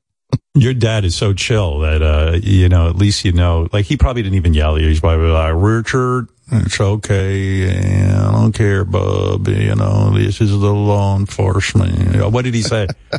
Yeah, he's pretty much like, well, you know what? You maybe just call stations from out of town if you can. You know?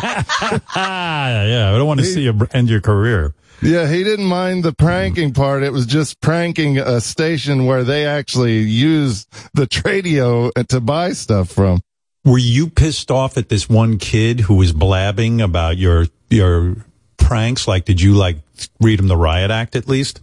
No, he was, I mean, I didn't hang out with the brightest bulbs in the batch, and I'm not either. So I was like, you know what? He let it slip. It's okay. You know what it's like. Proud. Remember the movie Goodfellas, and De Niro tells everyone in Goodfellas, do not spend the money from the Lufthansa heist. Tells them all. And immediately those guys go out, they buy new cars, they're buying mink coats for the girlfriends, and they don't listen to De Niro. And you know what happens. That's it. You get fucked. It's too much. We even had a nickname. We were called the Tradio Bandits. Like, before people knew who we were, they were like, oh, the Tradio Bandits are back. Who called you the Tradio Bandits? On the air, they'd call you the Tradio Bandits? We nicknamed ourselves that. Oh, yeah, I see. We were Wow. proud of ourselves. Should have made jackets, the Tradio Bandits. Very nice. How many guys were in the Tradio Bandits? About 5 guys. Yeah. And would you guys get together regularly and plan pranks and how to do it? Oh, yeah. We'd get to, I mean, one of the simplest and earliest ones we ever did that I still love, and we've done it before too, is where they tell you to turn your radio down. So we'd get on air, they say, hello, you're on track, and we'd crank the radio up and just hold the phone up to the radio. And it would feed back, and they would be like, "Oh, turn your radio down, sir." They didn't know we were messing with them, and it would go on forever. It was great. Richard, where are the rest of the Tradio bandits now? Because I would like to hire them. I mean, these are an asset that I could use. What are they in jail? Where are they? Do you know? I'm still friends with them. No, one of them works for the county. Like they all got legitimate jobs, so they're around. Are they jealous of you that you turned it into a career, making phony phone calls? Not really jealous. They're proud, and they listen to the show, and they love all the Tradio stuff. They're proud that, like, we all kind of fostered my career by doing this stuff. And were you the best? Were you the best at it? No, I had a buddy, David, that was even better than me. Yeah, give me this David's phone number. I'm going to fire you and get him. He's the best. He's the one that thought of holding the phone up to the radio, and I was like, that's genius. Now, are these the same guys who used to jerk off with you in the tub and everything, or no? Different crowd? That's a different crowd. Even that's another. What guy. A crowd! Yeah, I gotta round all these guys up. There were different factions, Howard. Yeah. Anyway, so Richard came up with a new Tradio prank, and it's so silly and so ridiculous, but it is sort of entertaining. Richard said to me, "I'm curious. How many times do you think I could say good morning? Like, get the word morning on the air before they hang up on me?" And I was like, do we care about this? But, oddly, I did. So how many times, Robin, do you think Richard could say morning before the host cut him off? Do I get a chance to know how long he was on the phone? Or no, okay. I'll give you an over just or random under. None. Okay. Under 50 or over 50? I think I'm going to go over 50. Over 50. Let's find out. Here we go. Richard's whole mission is to see how many times he could say morning, the word morning, on Tradio. I'll keep count. You don't have to worry. Real quick, caller, we got about 30 seconds. What do you got for us today? Okay, I'll get right to the point. Morning. How you doing this morning? Beautiful morning this morning. Haven't seen a morning like this morning since 4 mornings ago. Can't beat a good day like this. Sure can't. And sorry if I'm a little rambly today. I'm in mourning for my friend Morning from overseas. A rough morning for me this morning. If everybody could say a morning prayer while I'm in mourning, would make my morning better. All right, we'll get the word out for you on that. Thank you. Oh, morning, Mr. Bierbauer. Top of the morning to you. You still there, sir? Sorry, had to say morning to my neighbor this morning. Forgot to say it to him yesterday morning. Yes, sir. Morning Joe was good this morning. I was reading Morning Herald and watching my morning shows. There you go. Good Morning America, Morning Joe, CBS Mornings, and CNN this morning. Yes, sir. Well, hey, we got a lot of folks on hold here. In a hurry, huh? Must be the morning rush. Well, I got more things I want to sell this morning. Okay. What you got for us? Well, I got the albums Amarillo by Morning, Kiss an Angel, Good Morning, Just Call Me Angel of the Morning. Okay. Good Morning Vietnam soundtrack, My Morning Jacket. Okay, sounds good. Thank you, sir. Morning, honey. Don't forget your morning after pill so you don't get morning sickness. Uh-oh. Oh, morning. Sorry about that. I had to say morning to the wife this morning. All right, man. Have a good day. Thank you. Well, does your morning show take music requests this morning? Well, we don't play music here on the Trading Post. Well, I was hoping to hear Good Morning by the Beatles. Unfortunately, we don't do requests, so... You know it, right? It goes, good morning, good morning, good morning. Sounds good, thanks. I got nothing to say, but it's okay. Good morning, good morning, good morning, good morning, good morning. I got to run, though. We got a lot of folks on hold. Okay. Well, before I go this morning, I just want to make sure I remember to tell you good morning. Okay, you have a good day now. I forget, did I tell you good morning? Yes, sir. I got to go anyway to water my morning glories. Bye-bye. I was mourning the last batch that died yesterday morning. Well, I think I lost him. I think you got a bad connection, man. A lot of great calls today. You folks kept me busy. Let's keep it up tomorrow. Join me again at the same time, same place, same hour. Bye-bye. Have you tried our chicken salad? Have you tried our egg salad? Because I don't know what came first, the chicken or the egg. All right. You win. It was over 50. 59 times. 59 times. I was afraid after you gave me that face that I was wrong. No, but then they just started tumbling out of Richard at a rapid pace. I do want to congratulate Richard on getting 59 mornings on, I know it's so stupid, but if you think it's easy, I will play you an outtake. Here is an earlier attempt by Richard to call a different radio show, and the host completely shut him down within 2 seconds. Here is an alternate try. Good morning. You're on Which Radio? Morning. How you doing this morning? Doing all right. What can we do for you? Oh, top of the morning to you. Okay, I'm going to let you go because I got a bad feeling on that one. I'm not going to mess with it. I'm not in the mood today. Good morning. It's Radio. You're on the air. Morning. We got disconnected. Yeah, we did. I'm coming up on a break here, sir, so let's get it across the air. What do you got? Oh, I have some DVDs. Good Morning, Vietnam. I have an album, Angel of the Morning, by Juice Newton. Have a George Strait album, Amarillo by Morning. Hello, you're on Which Radio? Morning again. Yeah, I'm not going to play your games today, and I can't have people drunk on the air, so sorry. And that'll wrap up Monday's edition. Thanks for being here. 8:54. The Commodity Open is back right after this. Get your pick of the patch this fall at your... That guy was very mean. He sounds like he could kick my ass, too. I'm glad that guy's in a state far away. Well, there you go. How dare he call you drunk?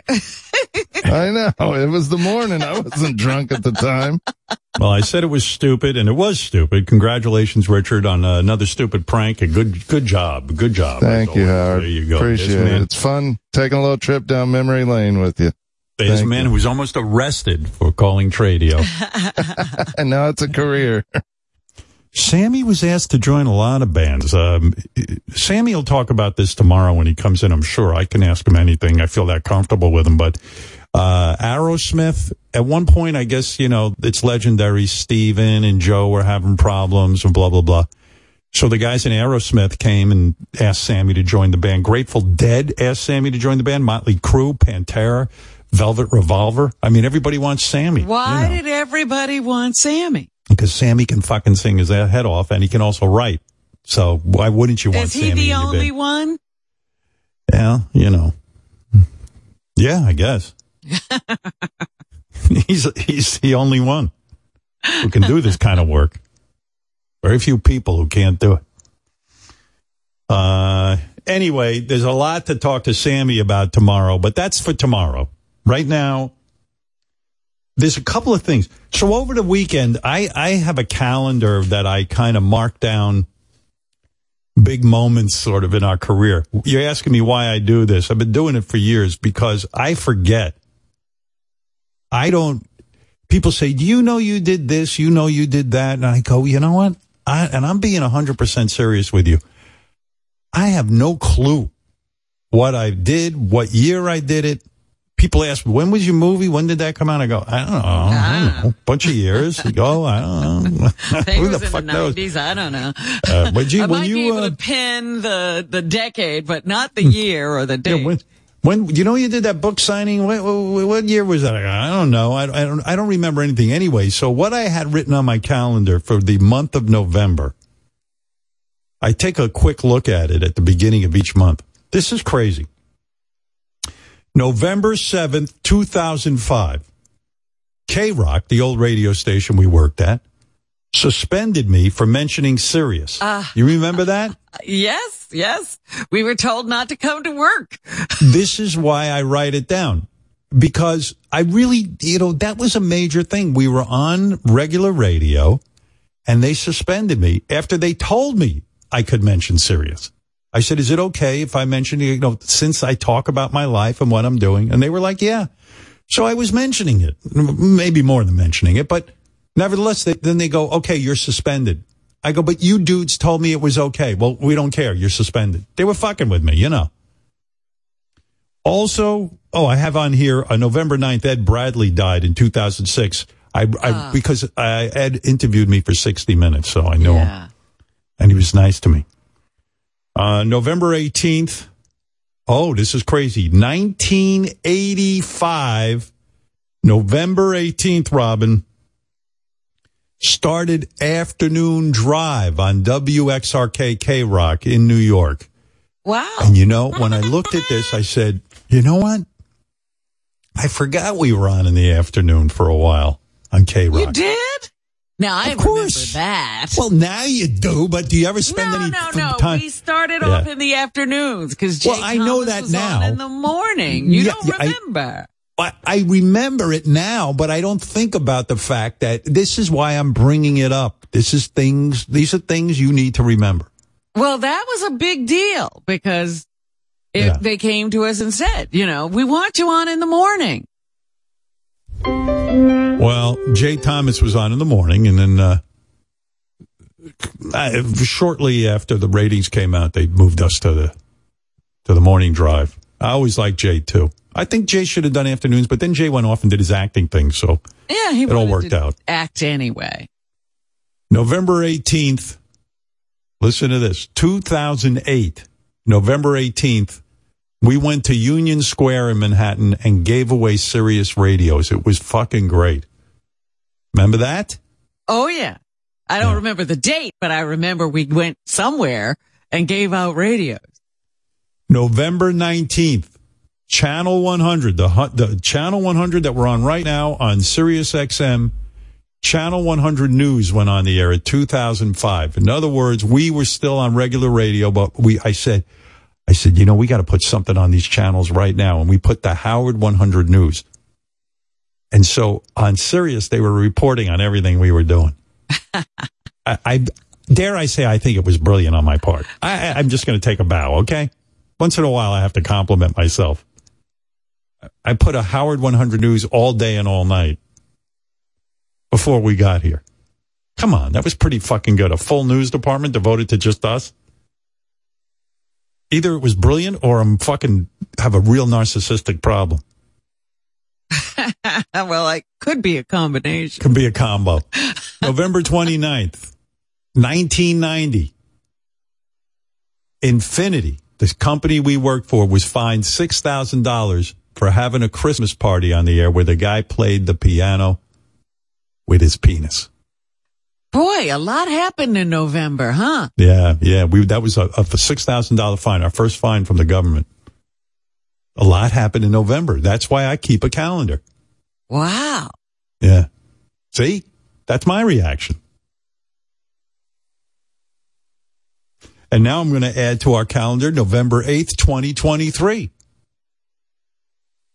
You know what happened then? I just told you. Oprah appeared before me in the Sirius XM hype video that they played for some reason. Yeah, they felt showing an image of someone who doesn't. Day. Yeah. They did a hype video where when I'm the next person coming out, and Oprah appears first. And Oprah doesn't even work for this company. No, there's no Oprah channel anymore, is there? Let's face it, I'm constantly insulted, but that's okay. I keep rocking on. It doesn't matter. My spirit is never diminished. I'm something else, man. Finished. Is it hurting you, that contortion you need to do to pat yourself on the back? Yeah. Listen, if I don't pat myself on the back, there's nobody around here is going to do it. Imagine I'm waiting to go out on stage and there's a big video talking about the accomplishments of Sirius XM and Oprah comes on first. And I went, does Oprah work here? Isn't she the one who got $50 million for the company? And I don't think she ever did really much for it. She ran away. Yeah. Great. I couldn't find her. You know, when I went out on stage on Wednesday, I did say whoever was there, I said, it's amazing. I just came from my radio show where two of my guys were playing the xylophone with their penis. And the day before, I'm talking to Barbra Streisand. And that kind of sums up what Sirius XM's all about. I mean, we run the gamut. Anyway, yes. But Oprah, listen, it's good they had Oprah come out first on the video. Why not? I mean, Oprah worked here for about as long as she appeared in the video. So it was perfect. I understand why they did it. No end to the insult. It's okay. I'm a company man. Let me ask you one thing, because what what jumped into my head right after you said that was Martha Stewart in the video? I think she might. Yeah, I think she was. Really? She was. Yeah, but she's not with the company you were before anymore. her. I was before her. Thank God. Just wondering where you come into play. Well, you know I'm kooky. If I see a video about this company, I kind of expect that I would be first, but then again, I'm always let down. I think they do it to keep me humble, and I don't blame them. At least you were ahead of Andy Cohen. It would have been a real bad deal if Andy showed up first. that would have been an insult. Andy came out. He spoke to the crowd, and he was in a suit and tie. He looked like a real professional. I was proud of him. I think he's always in a suit and tie. I don't think he comes out of that. He's caught up in that world. Like, am I an executive? Am I an entertainer? What the fuck am I? I don't know what I am. So but I just saw he's lobbying CNN to have drinks on New Year's Eve because he really thinks that ruined the show last year. I agree with him. He should be let Andy drink. If that's what he needs to do that fabulous New Year's Eve show, you let him at it. I'm all about it. And the other thing, I felt like I spent the weekend with Andy because there's something called BravoCon. Yeah, that's a big event now. And now they broadcast it.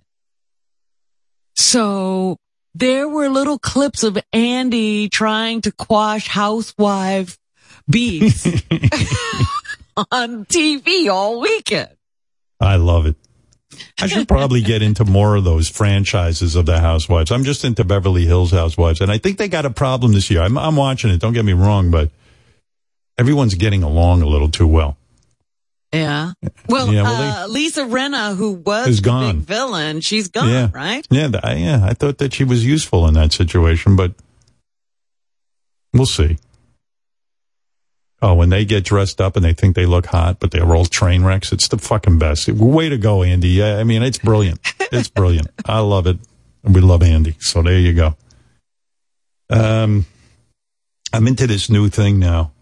So I went to the SiriusXM event. Again, I don't know what to call it. I still don't even know what the hell we were promoting. We promoted something. I don't even know what it was, but I think the new logo. But I was happy to be there, happy to support the company. So I came into Manhattan. I did the radio show. I went over to the event. Then this weekend, I went out to dinner with my friends to a restaurant indoors, of course, because we're in New York and it's getting cold. But, Was the restaurant full? What time did you go? Oh, yeah. It was packed. 7:00. Oh, it was miserable. I said to my wife, can't we go at 5:00? They go, we went out with another couple. And I eat dinner at 5:00. I am so trained. And I went, what am I going to do for 2 hours while I'm sitting here like an idiot waiting for my dinner? I took a shower. Do you snack or anything? No. Because I you will have not. to... No. I will so not then you get snack. more and more grouchy. I got this rule that actually Dr. Egg has put me on. I said, no snacking between meals. Zero snacking allowed. And so I eat my breakfast, I have lunch, and now I eat a very small lunch and a dinner. And I'll eat what I want, but never between meals. But by 3 p.m., I'm hungry.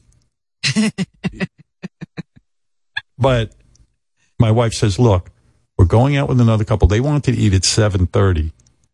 And they compromised by 7:00 because they know you eat at 5. I go, why is it always my fault? I said, you want to sometimes eat at 4:30.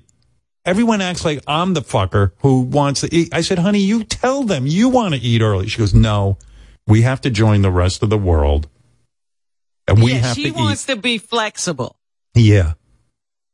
And she was excited to go out to dinner because she got all dolled up and, she loves to put on a nice outfit and, and she looked great.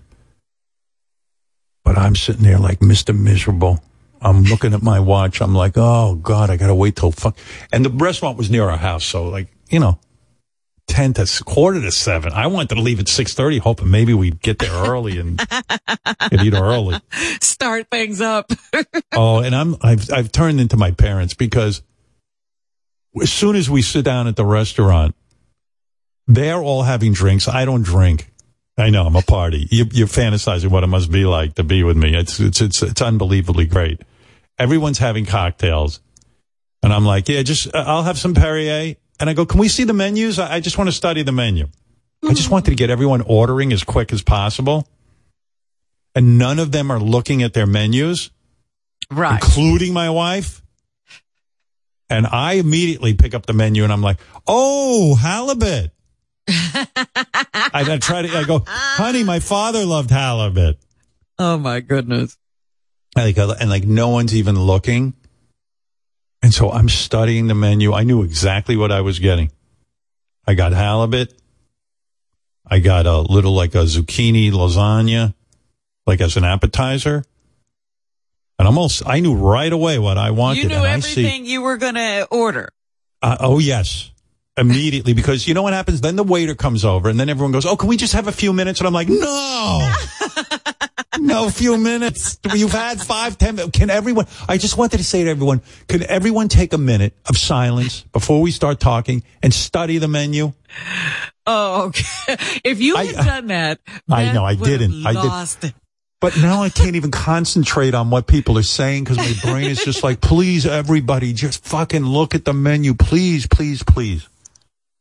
And it's another couple sitting there, and my wife's engaged with them and talking, and I look like I'm engaged, but I'm really not. I'm thinking, oh, I just want to order. If we could just put in the order, because we won't eat till 7:30. Then the waitress came over. None of them have looked at and they've been drinking now for 10 minutes, and I don't drink. And I'm sitting there, and then all of a sudden the waitress came over and she's standing there. No one's even paying attention to her. And I go, oh, look who's here. The waitress. And I go, oh, and she goes, would you like to order? I'm like, thank God. And then everyone goes, oh, I haven't even looked at the menu. I go, I have looked at the menu. Why don't you all look at the menu and I'll order first? While I'm ordering, you can decide what you want. And so immediately I went, give me the zucchini lasagna, I'll have halibut and a side of Brussels sprouts. And that takes all of 5 seconds. Right. They don't have any time to make They haven't even opened up. They haven't. And then the waitress goes, and of course there are specials. I'm like, oh. And my wife goes, oh, can you tell us the specials? I go, honey, the specials are written down right here. And I hand everyone the card with the specials. Your dad. Oh, well, because God. It's like, no. If everyone had studied ahead of time, we would have had this confusion. And I know what's going to happen. The waitress is going to walk away, even though I've ordered. Yes. And I'm going to go, can you put my order in? Why do I have to be penalized if these people aren't ready? I can't take it. I can't take it. I'm not built for this world. I'm really not. I'm not meant. But evidently no one caught on because my wife even said, oh, you were pleasant, in other words, she's not used to me. Notice. They didn't notice. I have a game face now. And, and so the restaurant is, crowded and everything. And I'm sitting there going, oh, I know I'm getting COVID right now. I feel the germs. So there's this inner dialogue going on. Even when I was at whatever station we work at now, Sirius, the other day, and the other place, this event. What was it? An auditorium, a ballroom? Where were you? Someone walked into I don't know where I was. There's something called the Shed. That's another thing. I said, I get there. I go, the Shed. I go, that sounds like a place on a farm where people mutilate other people. The Shed. Oh, where am I? The Shed. We're at the Shed. Everyone's like, oh, we're having the event at the Shed. I go, what the fuck is the Shed? Anyway, it was fucking crazy. I'm sitting there and I realized my whole time I'm consumed with when am I going to get the COVID?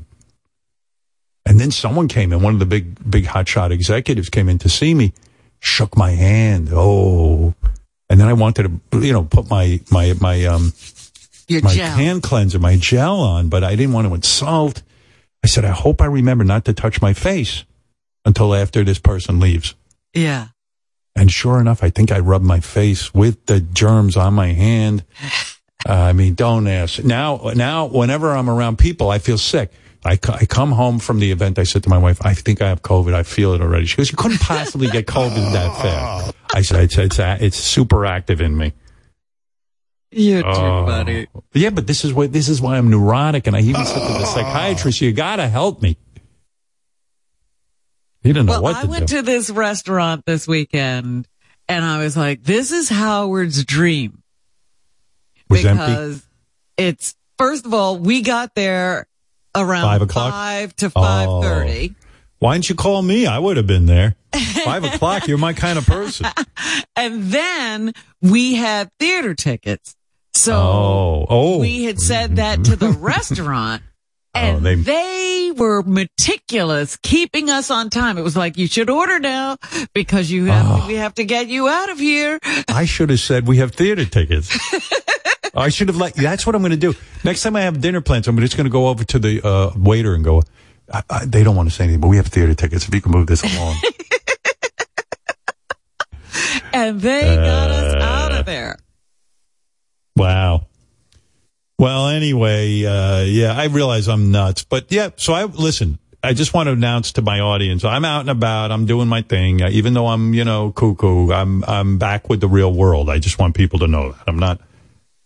Well, I have to confess because we talked and I told you I went to 2 Broadway shows this weekend as well told me one. as to No, I even lied to you and told you lied to me. One. I call up Robin. I go, because listen, Robin, everyone knows her medical history. Robin's got the cancer, and she does have to be. She's immunosuppressed. You know what I mean? So she still has to be careful. So she broke the news to me. I'm in Manhattan. I'm going to dinner with these friends. She sounds like she's angry with these friends. And you interpret that. Yeah, I know. It's the way you are. And then, and I go, what friends? She goes, these friends. And then I'm going to theater. And I was like, and you're wearing a mask in the theater, right? And Robin said to me, yes, of course I'm going to wear a mask in the theater. So I was pleased with that. And she told me she'd be going to a restaurant where there's nobody. I go, that's some restaurant. Must be the shittiest restaurant on the planet. This restaurant was amazing. It was just the hour that we went. So what are you confessing to me? That you went to 2 theaters? Well, first of all, I went to 2 theaters. Yeah.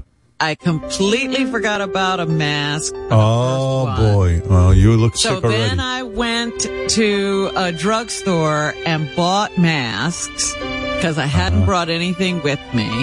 And then I go to the second meal. First I had brunch, then later on I had dinner at a restaurant. And I was talking to you on the phone as I went to the car, and I forgot to bring the mask. So it's my fault. So yes. Yeah. I'll do what you want, Robin. I've given up on you. You don't listen to anything. You're unbelievable. These 2 full theaters, and the woman next to me during part of the show, no, she didn't cough, but all of a sudden I looked at her. Because she had talked to me for a little bit before the show. And then the show starts, and all of a sudden she's got her head down, and she's telling the person she came with she doesn't feel well. Oh, my God. I was like, oh, my goodness. And this went on for most of the show. Oh, my God. I'm sure you couldn't even pay attention to the show. You're busy watching this woman. I was watching her. Yeah. Oh, my God. Why do I work so hard to keep you alive? And then you go out and fuck it all up. What's the matter with you? I would have, oh, my God. Don't even tell me this. You're out of your mind. Anthony's on from New Jersey. What up, Anthony? Hey, what up, Howard? First time, long time. Hey, Robin. Nice. Hi. Hey, quick question. You were talking about K-Rock. I wanted to ask if you remember, back when you were at K-Rock, across from you, there was a Hispanic radio station, and they had a show, and it was pretty popular back in the day. You guys were going like neck and neck in ratings. There was one year they went second, and you invited them on the show. And you interviewed them, and then at the end of the interview, you were like, yeah, you guys are doing pretty great things, but you'll always be second, and I'll be first. And I'm calling because my dad, he was the producer of that show. We're huge fans. I mean, my dad's been listening to you since day one. And then I started listening to you, when I was 16. And they always had. I'll tell you what, Anthony, I'll take your word for it. I don't remember. I know that we had a sister station, an AM station that was Spanish, and we used to have the morning guy on all the time. But I don't know. You know what? It's all a blur. And I used to have the guy on because I was fascinated. He named his kid Howard, but he couldn't pronounce it. He used to say, "I named my son Hour." And I go, dude, you named your son Howard and you can't pronounce it? That doesn't make any sense. He goes, no, I pronounce it fine. Hour. I go, you're saying hour. Like, what hour is it? I was flabbergasted. Nice guy too. I wonder whatever happened to him. Beautiful voice. This guy would come on. He had one of those deep, mellifluous voices. Yeah, I don't know if I'm allowed to say the name of the show. Go ahead. It was called El Vacilón de la Mañana. It was like a really hit show back then, and you know they're all huge fans of you, so they always know. They say all the time that you're the greatest, so they always say they'll never forget that time when it was at the end of the interview. You said, "Yeah, you always be second. The next year they got like first," but yeah, it was good. Bullshit. I never lost. Don't even spread that lie. We were number one for like. Holy shit, come on. We were unstoppable in New York. Fuck. We had the number one show every rating period. You were number one. Your father's feeding you a load of shit. I'm your father. Never, and don't forget. No, maybe, I don't know if maybe the guys remember, but yeah, they were a pretty hit show back then, and they're always controversial. People say that between you guys and them, it was always controversial. Well, hold it a second. Then I won't get into it, but the guy we knew, his name was Rafael Pinera. Is that the guy? Pinera. No, Rafael Pinera. There was a head guy on this show. His name was Luis Jimenez. I remember him. Yeah, he was. Yeah, my dad was the producer for that show, and they went on a pretty good run. Nice. All right. Well, Anthony, thank you for the call. I mean, what do I give a shit? All right. Guy's telling us his father was on a Hispanic radio, so a producer of a Hispanic radio station that did very well in the ratings. There you go. Well, Hispanic radio did do well in the ratings when radio was king. Yeah, it does. It does very. Excuse me. Oh, look who it is. The woman who sat next to Robin at the theater. How are you, man? Oh, boy. Ma'am, you okay? I mean, Robin sat next to you without a mask, I take it, because it was my fault she didn't bring a mask. Yes. You're so sick. Are you feeling any better? Yes. This is better? Oh, she was much worse when she was sat next to you. She was, she was very contagious. Were you, Robin, concerned that she had some sort of COVID or some kind of... I was trying to diagnose her, yeah. No. All right, thank you, ma'am. I was trying to hear what she was saying to her friend to see if I could tell what was wrong with her. She was saying, and I couldn't. God. She said, thank God no one sitting near us has cancer because they would be immunocompromised. Yeah, laugh it up. Look, what did I tell you? You have to live your life. Oh, yeah, we'll see. What's the good of being safe and not really living? Ma'am, did you cough all over Robin? Yes. Did you also shit your pants at the theater? Yes. Wow. Oh, boy. Wow. That's awful. At one point, I thought she was going to get up and leave, but she stayed. Ma'am, did you did a little piece of duty fall on Robin's foot? Yes, sir. Really? Were you so embarrassed in the theater that when you shit your pants, you ate your own shit so no one would see it? Yes.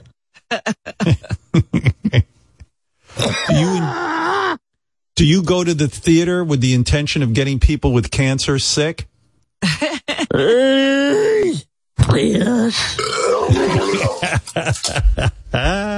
That's what I thought. You knew you'd be sitting next to Robin. You know she's immunocompromised, and you went to the theater fully knowing that you were going to get her sick. Isn't that correct? Yes, sir. And was there, at any time, was there blood in your feces? Yes. Yes, okay. Right. Are you the most contagious person there ever was? By the way, all right, thank you, ma'am. By the way, speaking of Wendy, Wendy recently was talking to Wolfie, and Wendy coughed and farted at the same time. Wolfie said it was fucking insane. Hey, Wolfie, were you taping during that? Were you able to pick that up on tape, or is that just something you observed? It is definitely on tape. Absolutely. Wow. Could you play it for us, or you don't have it with you? It's coming up. It's in a bigger piece, so you'll hear it. Oh, it's part of an entire composition. Yes, exactly. Yep. Yeah. Wow. I should. Well, I got Wolfie here. Let me think. Wolfie did some weird shit. He was at a dominatrix dinner party, but I was going to do the gathering of the Juggalos. Dominatrix dinner party. Yeah.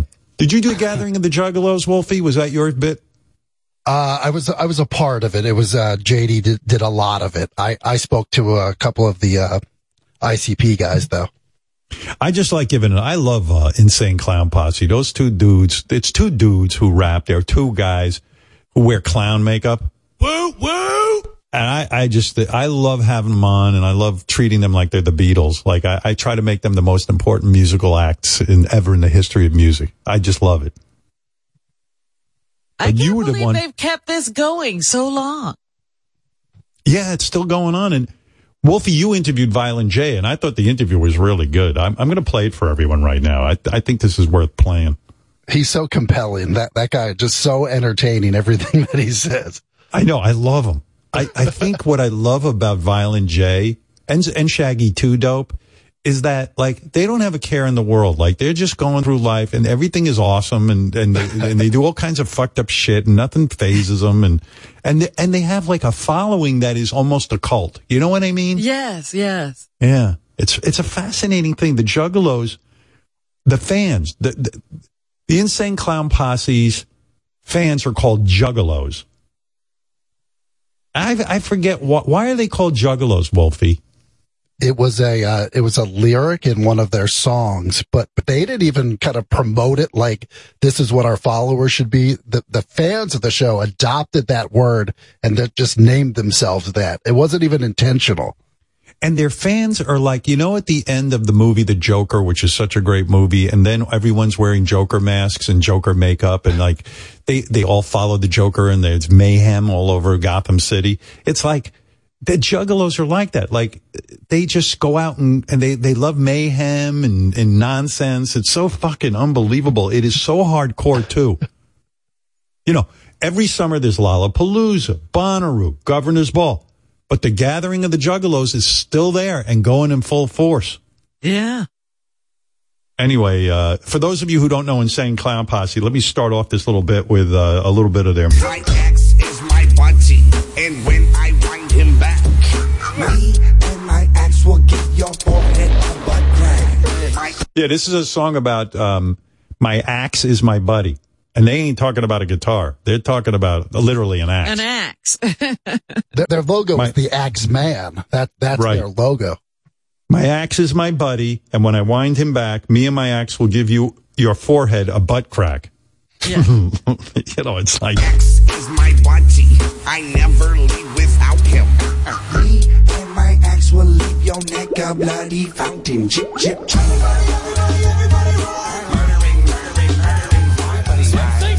I mean, it's hardcore. They're talking about murder.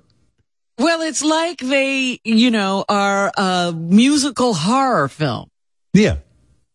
Anyway, to give you a sense of how wild the gathering can be, we sent our producer, Wolfie, to the event a few years ago, and he asked the Juggalos about some of the craziest things they'd seen there, and they'd seen some crazy shit at the gathering. What's the craziest thing that you've seen so far at the gathering? This year? Yeah, some dude stapled his nuts to his leg this year, but yeah, previous years I've seen people some dude cut his nipple off. What is the craziest thing you've ever seen at the gathering? I've seen a girl get fisted in her vagina with a handful of glow sticks. How many glow sticks went into her vagina? Probably like a good 6 to 12, dude. It was gnarly. What's the grossest thing you've ever seen an ICP fan do? Kill somebody. You saw an ICP fan kill someone? At the gathering. They killed somebody at the gathering one time. How did they kill this fan at the gathering? Sliced them up and throw them in the river. I don't know what they got out of it. It's just like, I guess they wanted to do it for fun. How many people do you know of that have been killed at the gathering? Quite a few. Oh, I don't believe that. That's ridiculous. That's I like don't even urban believe legend. that. Yeah. I mean, come on. Yeah, I saw 9 guys eat 9 other guys at the gathering. I don't even believe the glow stick story. I know Violent J told me that they don't even like try to control their fans, because when they do, the fans riot and like would attack them. So they just let them do whatever they want to do. Yeah, but I'm pretty sure if guys were dying there, it would be shut down. Let's be honest. Yeah. Yeah. All right. But okay. But it's some crazy stuff goes on there. Anyway, so at the gathering every year, Insane Clown Posse, of course, are the headliners. That's who everyone goes to see. But it gets nuts before they even go on stage. This year, one of the opening acts was a rapper named Face Tat Mammy. Mommy. What?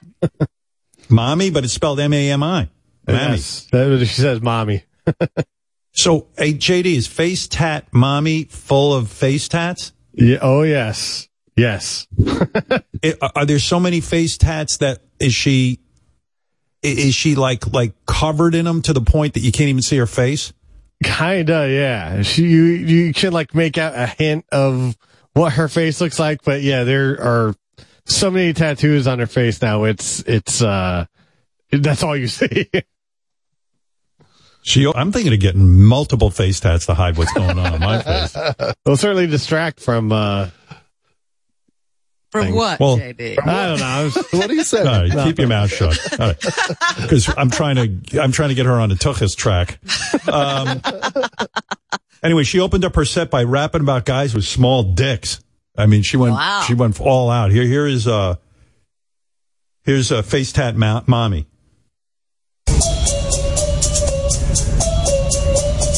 You got a small fucking cock. What? You got a small fucking cock. You got a small fucking cock, bitch. Wow. You got a small fucking cock. Wow. You got a small fucking cock. It's like she's looking right through my underwear. Cut it off. Find your fucking dad and then I'll have you call me mom. Wanna comment on my body, but you're under 6 feet tall. I went out with a girl who sang this to me once.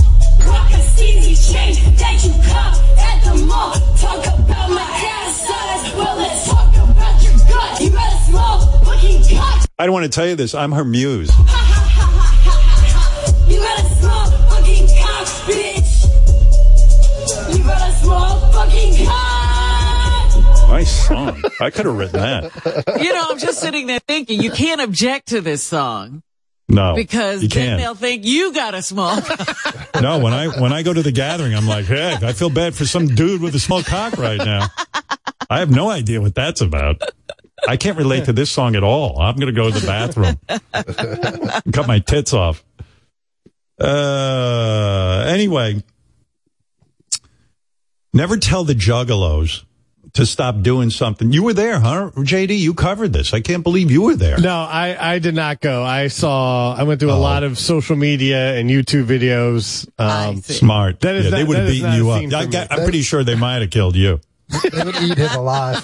Yeah. We have to report JD missing. He went to the Juggalo, the gathering of the Juggalos. We haven't seen him since. So like I said, never tell the juggalos to stop doing something that you don't like. So there's a rapper named Riff Raff, and he was performing. And the juggalos, of course, kept throwing bottles and other items at the stage, which is what they like to do. So Riff Raff, he asked the audience to stop. And you can imagine what happens when he starts begging them to stop. That's it. You're fucked. They're not going to stop.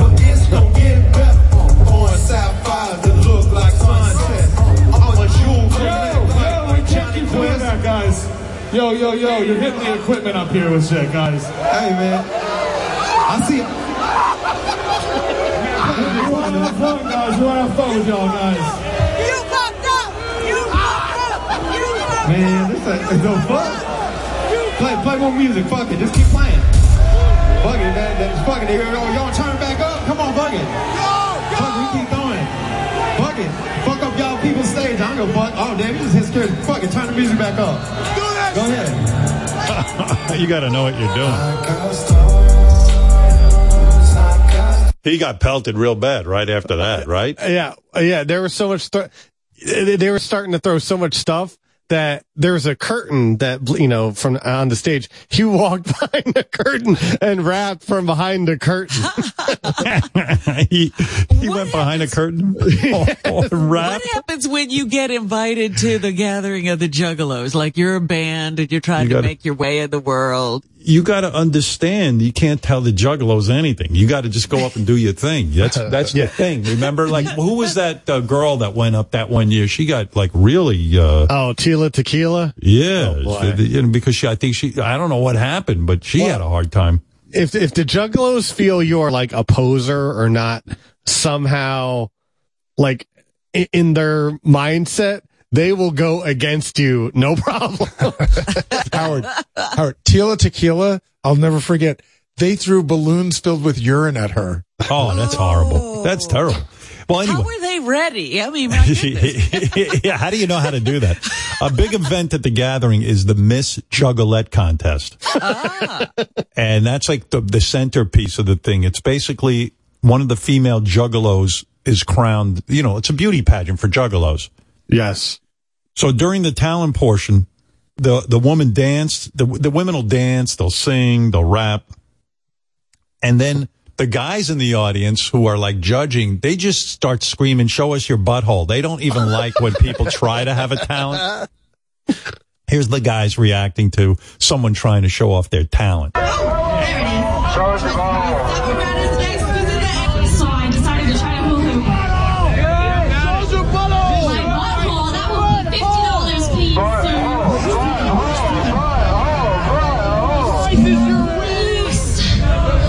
That's what you say. I'm not. You try.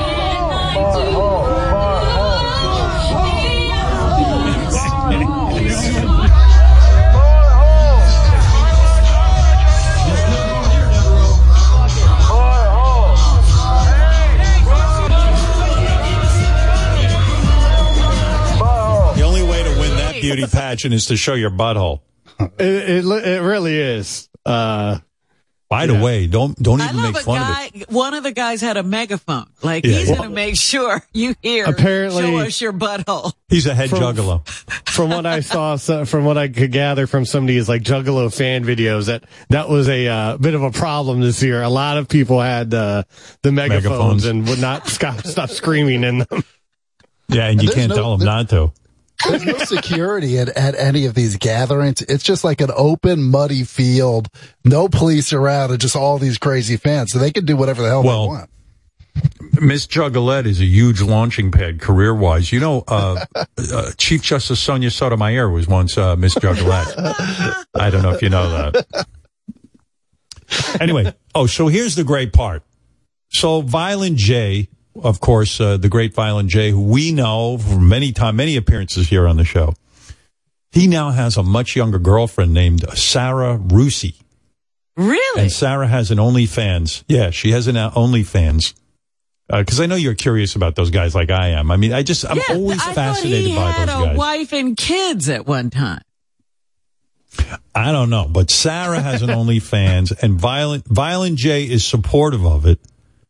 They did a web video for the YouTube channel Love Don't Judge talking about how they met. So here's Violent J with his girlfriend that he met when he was scrolling through the hotties on social media. Here you go. Okay. My name is Sarah Rusi, and I'm 30 years old. My name is Violent J, and I'm 32. I'm kidding. I'm 51. I may or may not have daddy issues. I was on Instagram flipping through, and I would see all these hotties. Every time I saw a hottie, I hit follow. I was single in my life, you know what I'm saying? I was just looking at hotties all day. She was like one of my top 2 favorite hotties. Anyway, so one day I sent her an email thing. DM, is that what it is? Yeah, I wasn't even following him, but I saw the blue check mark, and that kind of caught my attention. That blue check mark.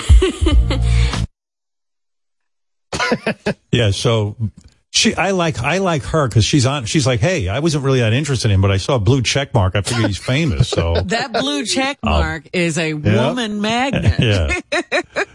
Yeah. So they have a 28-year age gap, but so what? According to Violent J, it's a good thing. So Wolfie became fascinated by this. Wolfie is our correspondent, and he scored an exclusive interview with Violent J and Sarah. Okay. So we feel pretty honored by that. Violent J told Wolfie some of the ideas he suggested to Sarah to do on her OnlyFans. This is part of the exclusive interview. I'm constantly wow. I'm constantly giving her fucking ideas. And when I go through Instagram, out of control. and I see hotties doing some dope shit that's... Wait a second. Wait. What's going on here? What's going on? Is somebody hitting a button or something? All right, let me do this. Violent J, here he is. I'm constantly giving her fucking ideas. And when I go through Instagram and I see hotties doing some dope shit that's unique, I'm sending her the ideas. Like, I've never seen this, do this, you know what I'm saying? Give me like 3 solid examples of content suggestions you've given Sarah. Okay, the hotties at the gas, and this was a nasty girl doing this. Imagine Sarah doing it, right? The hotties at the gas station, and she's got like cutoffs, Daisy Dukes on, right? And she's trying to put the gas in the fucking thing, and it's not going in the car, So she takes it out, spits on it, and then when she bends over to put it in, she bends over to ass at the camera, and then puts it in. That was funny. I was like, that's a great little clip. See, Violent J, he knows what she should be doing on her OnlyFans. I'm glad. I hope she understood because I really didn't get it. Yeah, Wolfie, what exactly is Violent J suggesting his girlfriend do on OnlyFans? I think he just sees like hot girls doing stuff and then he tries to get her to do it. Like, I don't even know what that example even was. But I think he saw some hot girl putting gas in a car and putting their ass, towards the camera. That sort of, okay. thing. Well, that seems pretty tame for OnlyFans, and Violent J has rules for Sarah's OnlyFans account. So here it is. Okay. Jay, have you made any rules in regards to Sarah doing OnlyFans? Yeah.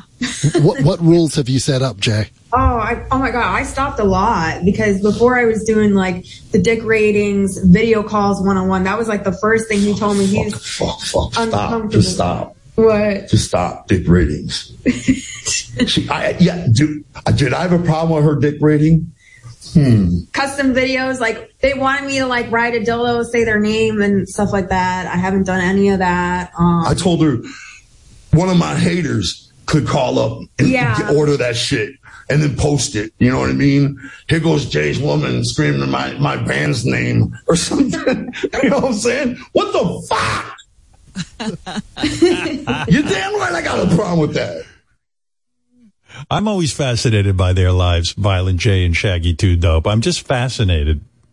I live such a normal, boring life. Who would think these things? Yeah. Hey, listen, he's right. He's, any fucking want to fuck with him and her could order a video and publicize the video.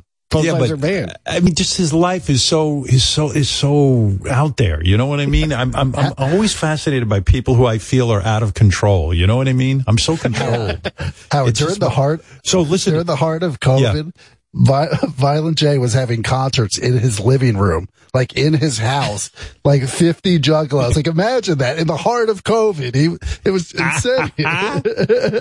You mean he'd invite his fans over to the house and he would do a concert? Every week. I mean, the living room. How like many people? It had to be 50, 60. I mean, you didn't see any space. It was just like clowns sitting on his couches, clowns on his end tables. The whole house was packed. See, that's what I love. Like, that's thinking outside the box. Like, he just, like, he'll put a concert on in his house, and he doesn't care who the fuck shows up. I mean, he's just out of control. Was Shaggy 2 Dope there, too?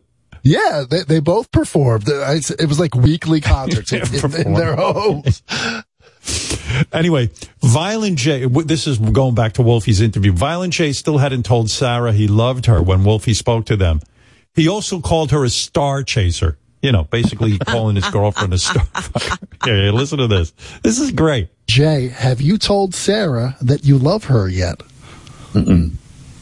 No, Sarah? not love like that yet. We're both afraid of that word. We've been through it, you know. I have a pretty great girlfriend, though. Like, she's a great girlfriend. Yeah. She's everything's there, but there's just those awkward things, you know, like that are just, you know, in the beginning I thought they were cool, but they're just weird. He doesn't like some of my past relationships. I mean, you can tell him if you want to. She's a star chaser, bro. No. All right, listen. It's her past boyfriends is the fucking D-list actor Hall of Fame. Listen to this shit. All right, what's that guy, Mason? What's his name? Mason Reese. Okay, that guy, right? Todd fucking Bridges, Willis from Different Strokes. Different Strokes. She said his strokes were different in a nice way. She told me that. No, I didn't. You told your friend that in front of me. Fucking some guy, when she met him, he was an instant influencer. You know what I'm saying? On TikTok. He had all kind of fucking millions of TikToks. Then fucking she made out intimately with Johnny Fairplay. I told you, the D-list fucking Hall of Fame. And now I'm on that fucking list.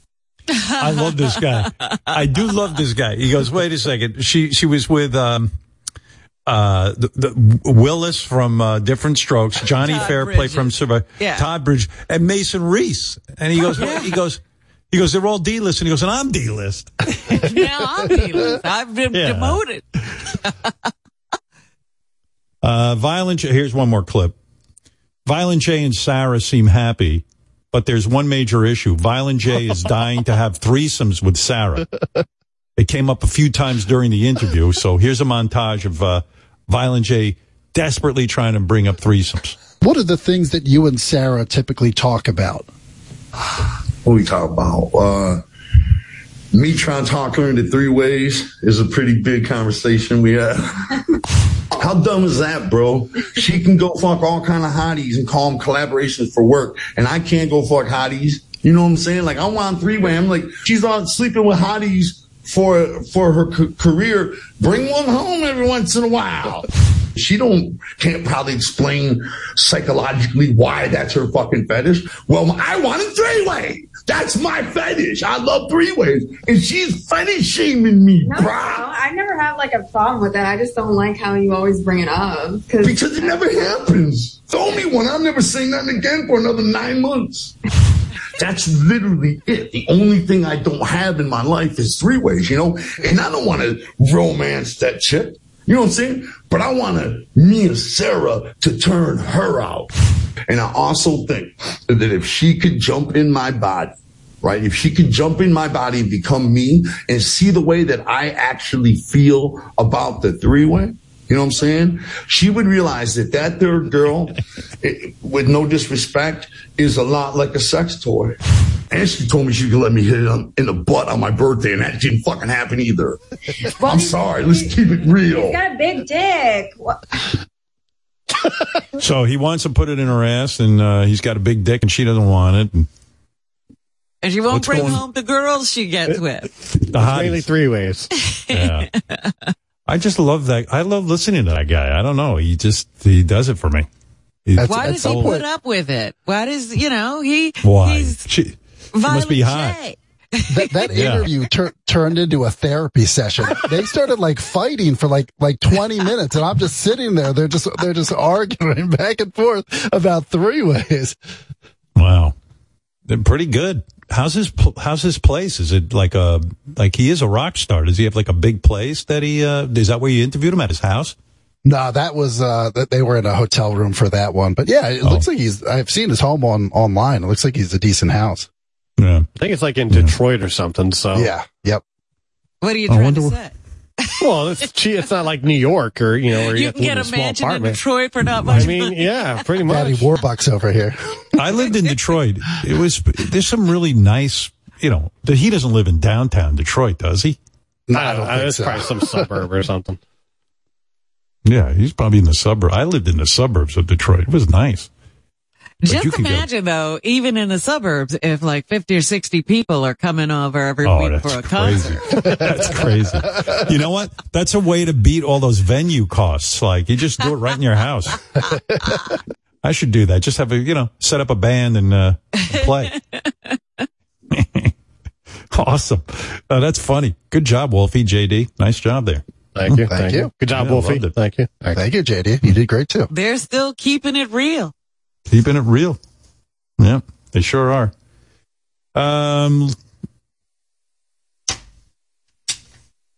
should probably do the fan mail here. I didn't realize how late it was in the morning. Let me take a couple of calls, too, while I'm getting that together. Let's go to Paul. Paul, you're on in California. What up?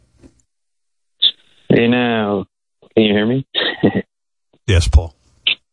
Hey, good morning, Howard. I wanted to know, because I know you're all into transcendental meditation. How'd you start it? And I'm really interested in getting involved and learning more about it, but I don't know the first thing about it. Sorry, I'm half awake.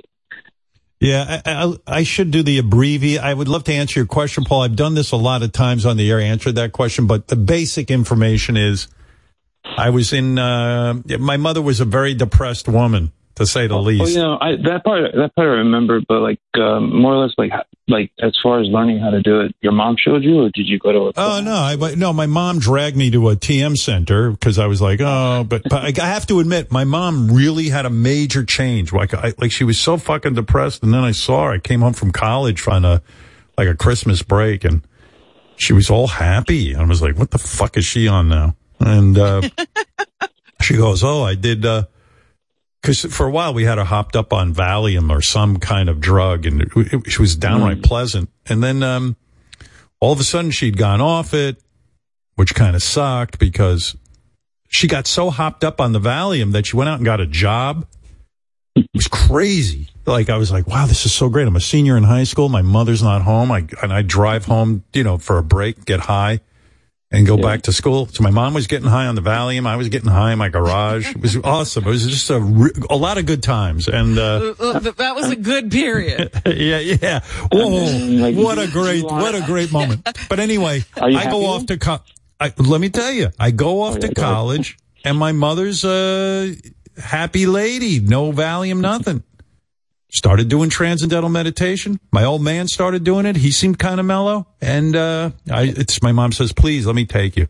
Which was so annoying because my mother, even to this day when I go and see her, do you remember I took you to the Transcendental Meditation Center?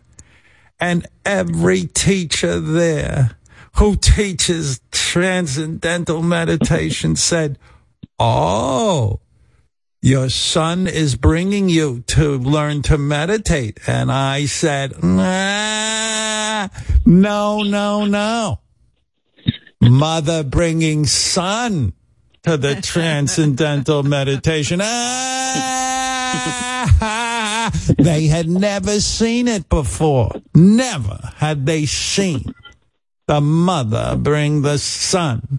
And I told you, you're learning to meditate. It saved me, and now it's gonna save you. And your father said he wasn't gonna learn.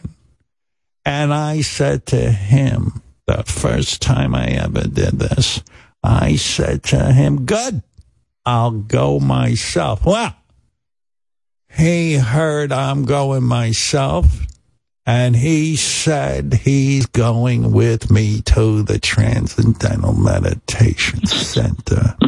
I went to see what they were doing. That's right. He went to see what was going on, and he started to meditate too.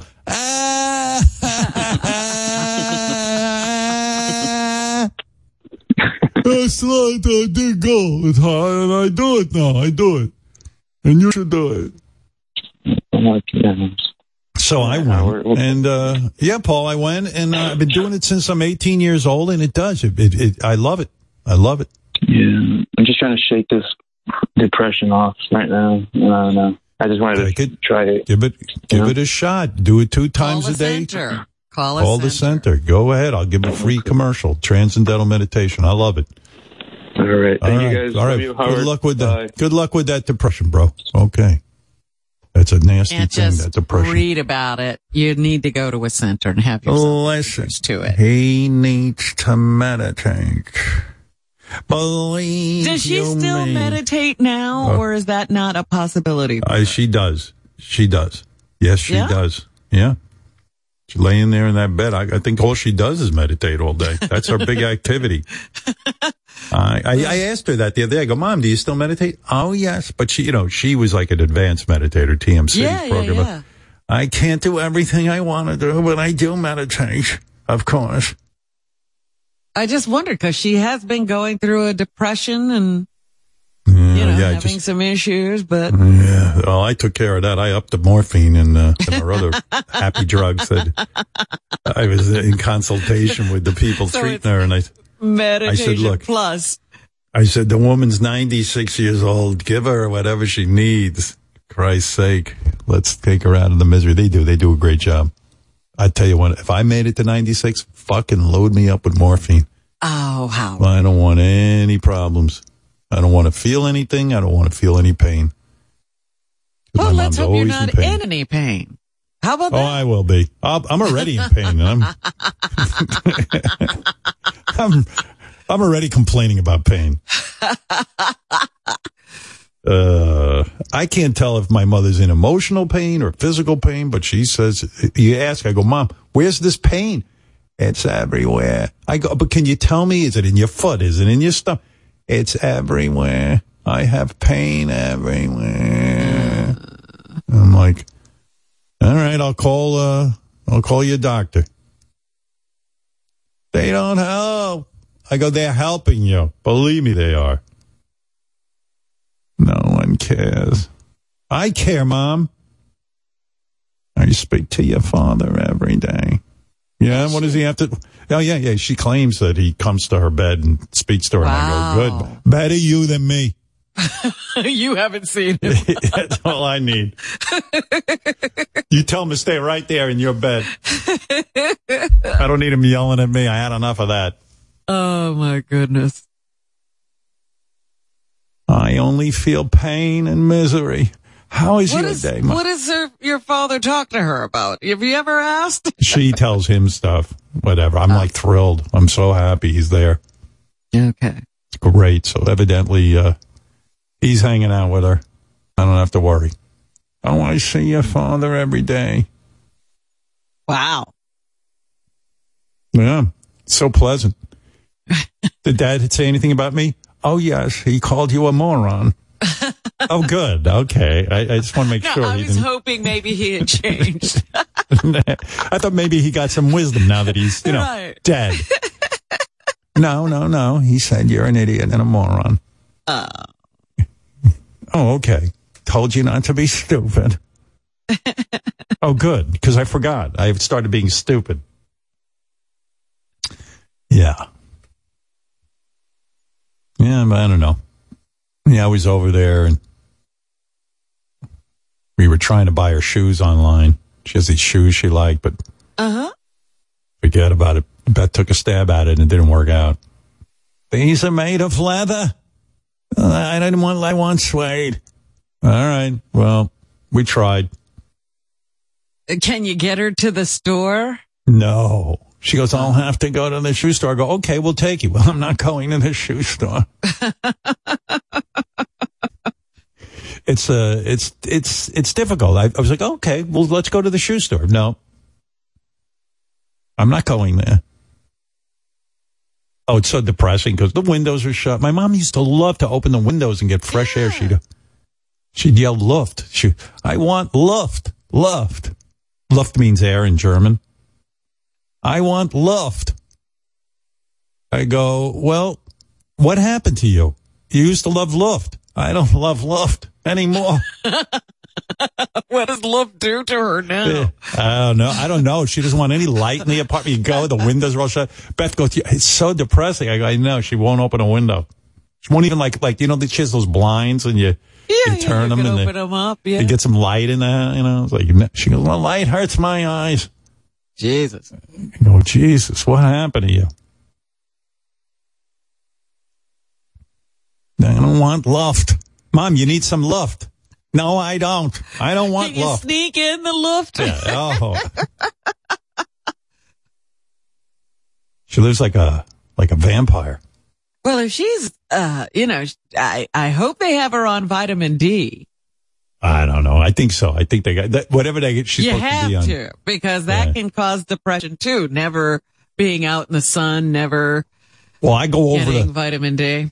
She definitely turned into an old lady because I go over. Sometimes she'll sit on the couch and like she's all like her whole body's like on top, like it's all bent in. You know what I mean? Like crumpling. Yeah, crumpling. She's crumpling down. I want to iron her out. Who is it that told me they're shrinking the other day? Like I wish I would shrink. She's not as tall as she used to be. I couldn't mind giving up 3 inches. I'd like to be 6'2". I'm 6'5". Really? It's way too tall. Yeah, like I always feel like I'm on another planet. I'd like to be 6'2". I remember being 6'2". I started college. I was 6'2". That was a good height. Yeah, it was great. I'm like, who grows in college? I thought that was it. I thought I'm pretty normal. I'm 6'2". No, I think those growth things that you have don't close until around 25. Fuck. Yours got a couple extra inches. Yeah, not my penis though. God made sure that I grew 3 more inches when I was 6'2", but not 1 inch on my penis. Like that just stayed remarkably similar all throughout the ages.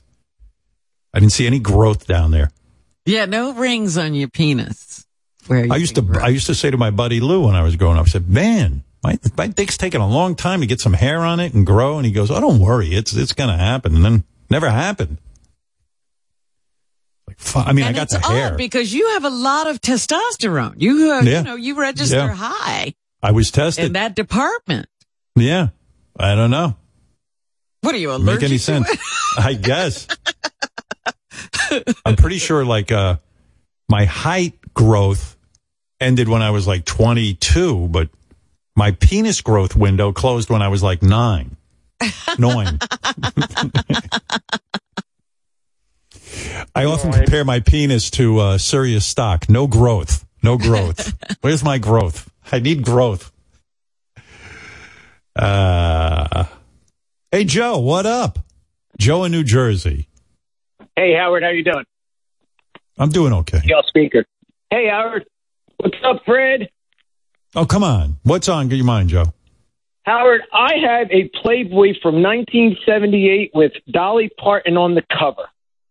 Oh. I vaguely remember that, but she wasn't naked in Playboy. They did an interview with her, and she was sexy, but I don't think she was naked, right? No, she's not. It's just an interview. Yeah. She had a big career. You only get naked if you don't have a big career. You know what I mean? You're trying to have a big career. Right. Yeah. Nudity is preserved for people on the way up or on the way down, not for superstars, if I remember correctly.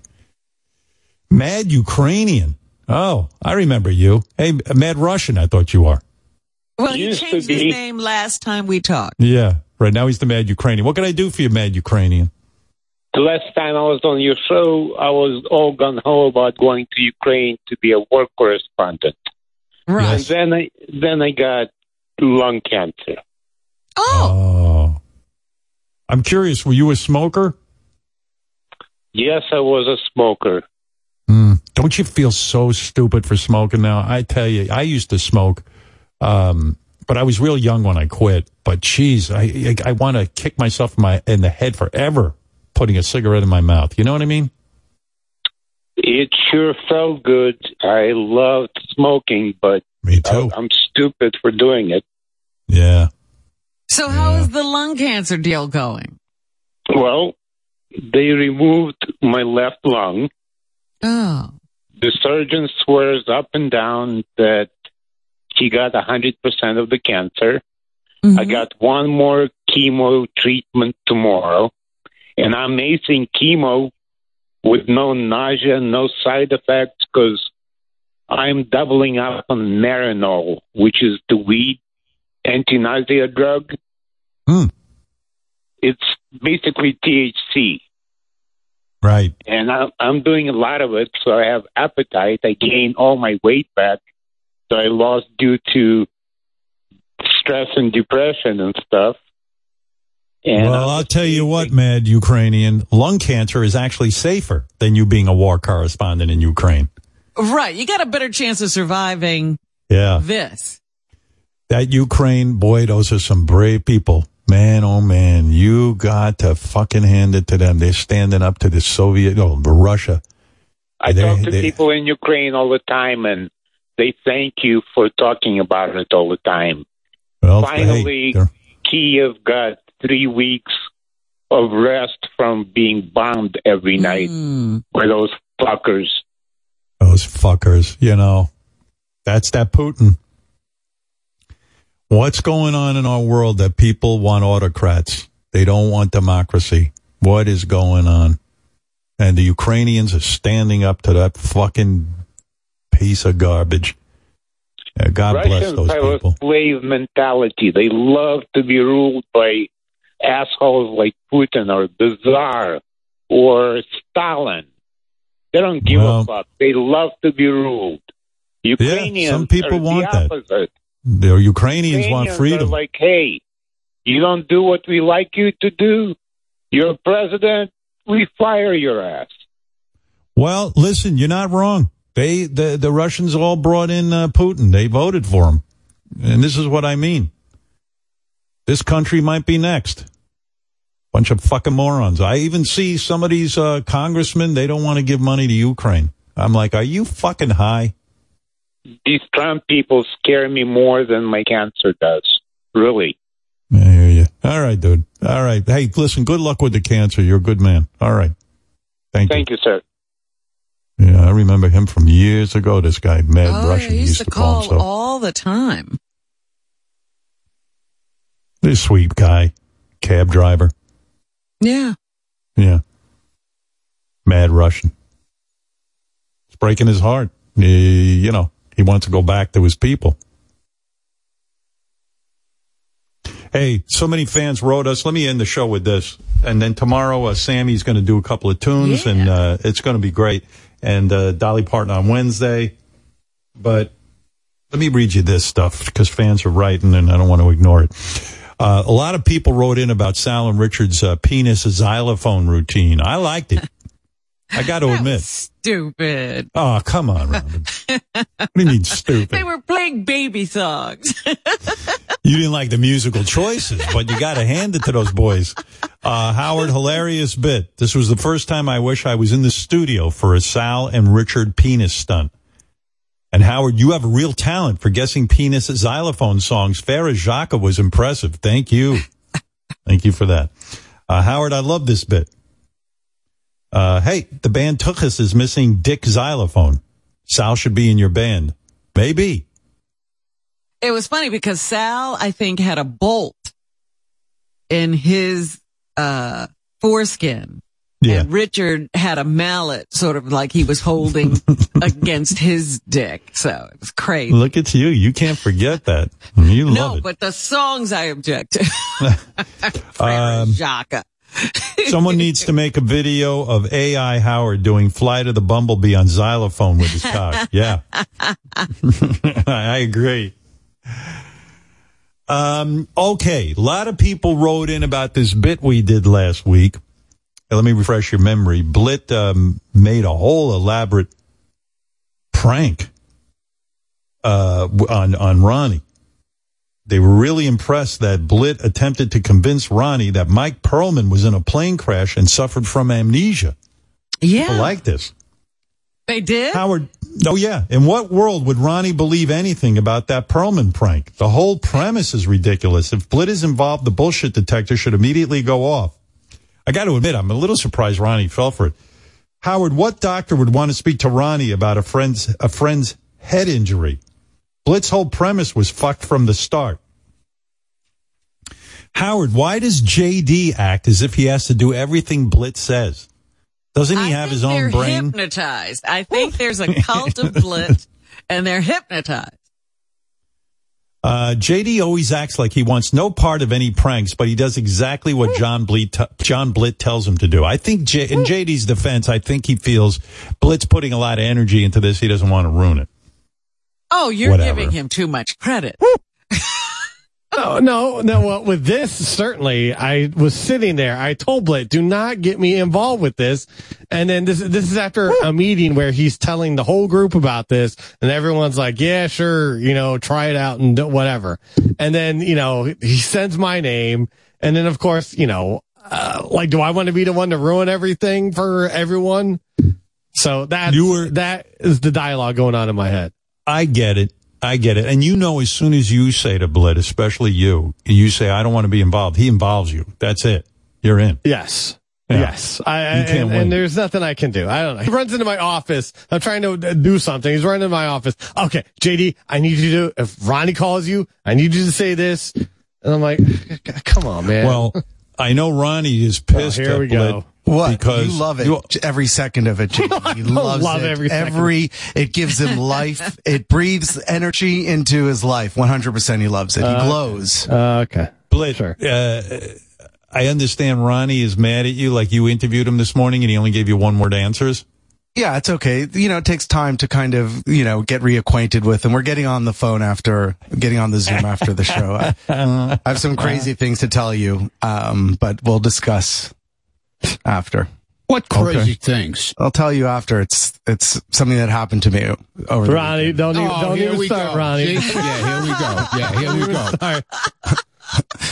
There we go. Howard, I absolutely love Ronnie and Blitt together. The way Blitt gets Ronnie going is fantastic. JD, your trust hymen has been broken. You went to the dark side. Howard, if anyone wonders whether the fake plane crash bit was worth the time and effort that went into it, I say yes, it was. I have 2 words for you. What's Zoom? Yeah, when Mike goes to Ronnie goes, hey, we work from Zoom. And Mike goes, what's Zoom? I have amnesia. I don't even know what that is. Oh, okay. Anyway, since people like this, I'll give you a bonus clip. Ronnie was really concerned for Mike's well-being. Here's a bonus clip of him speaking with Dr. Loomis about Mike suffering brain damage. Here's Ronnie. He went for it hook, line, and sinker.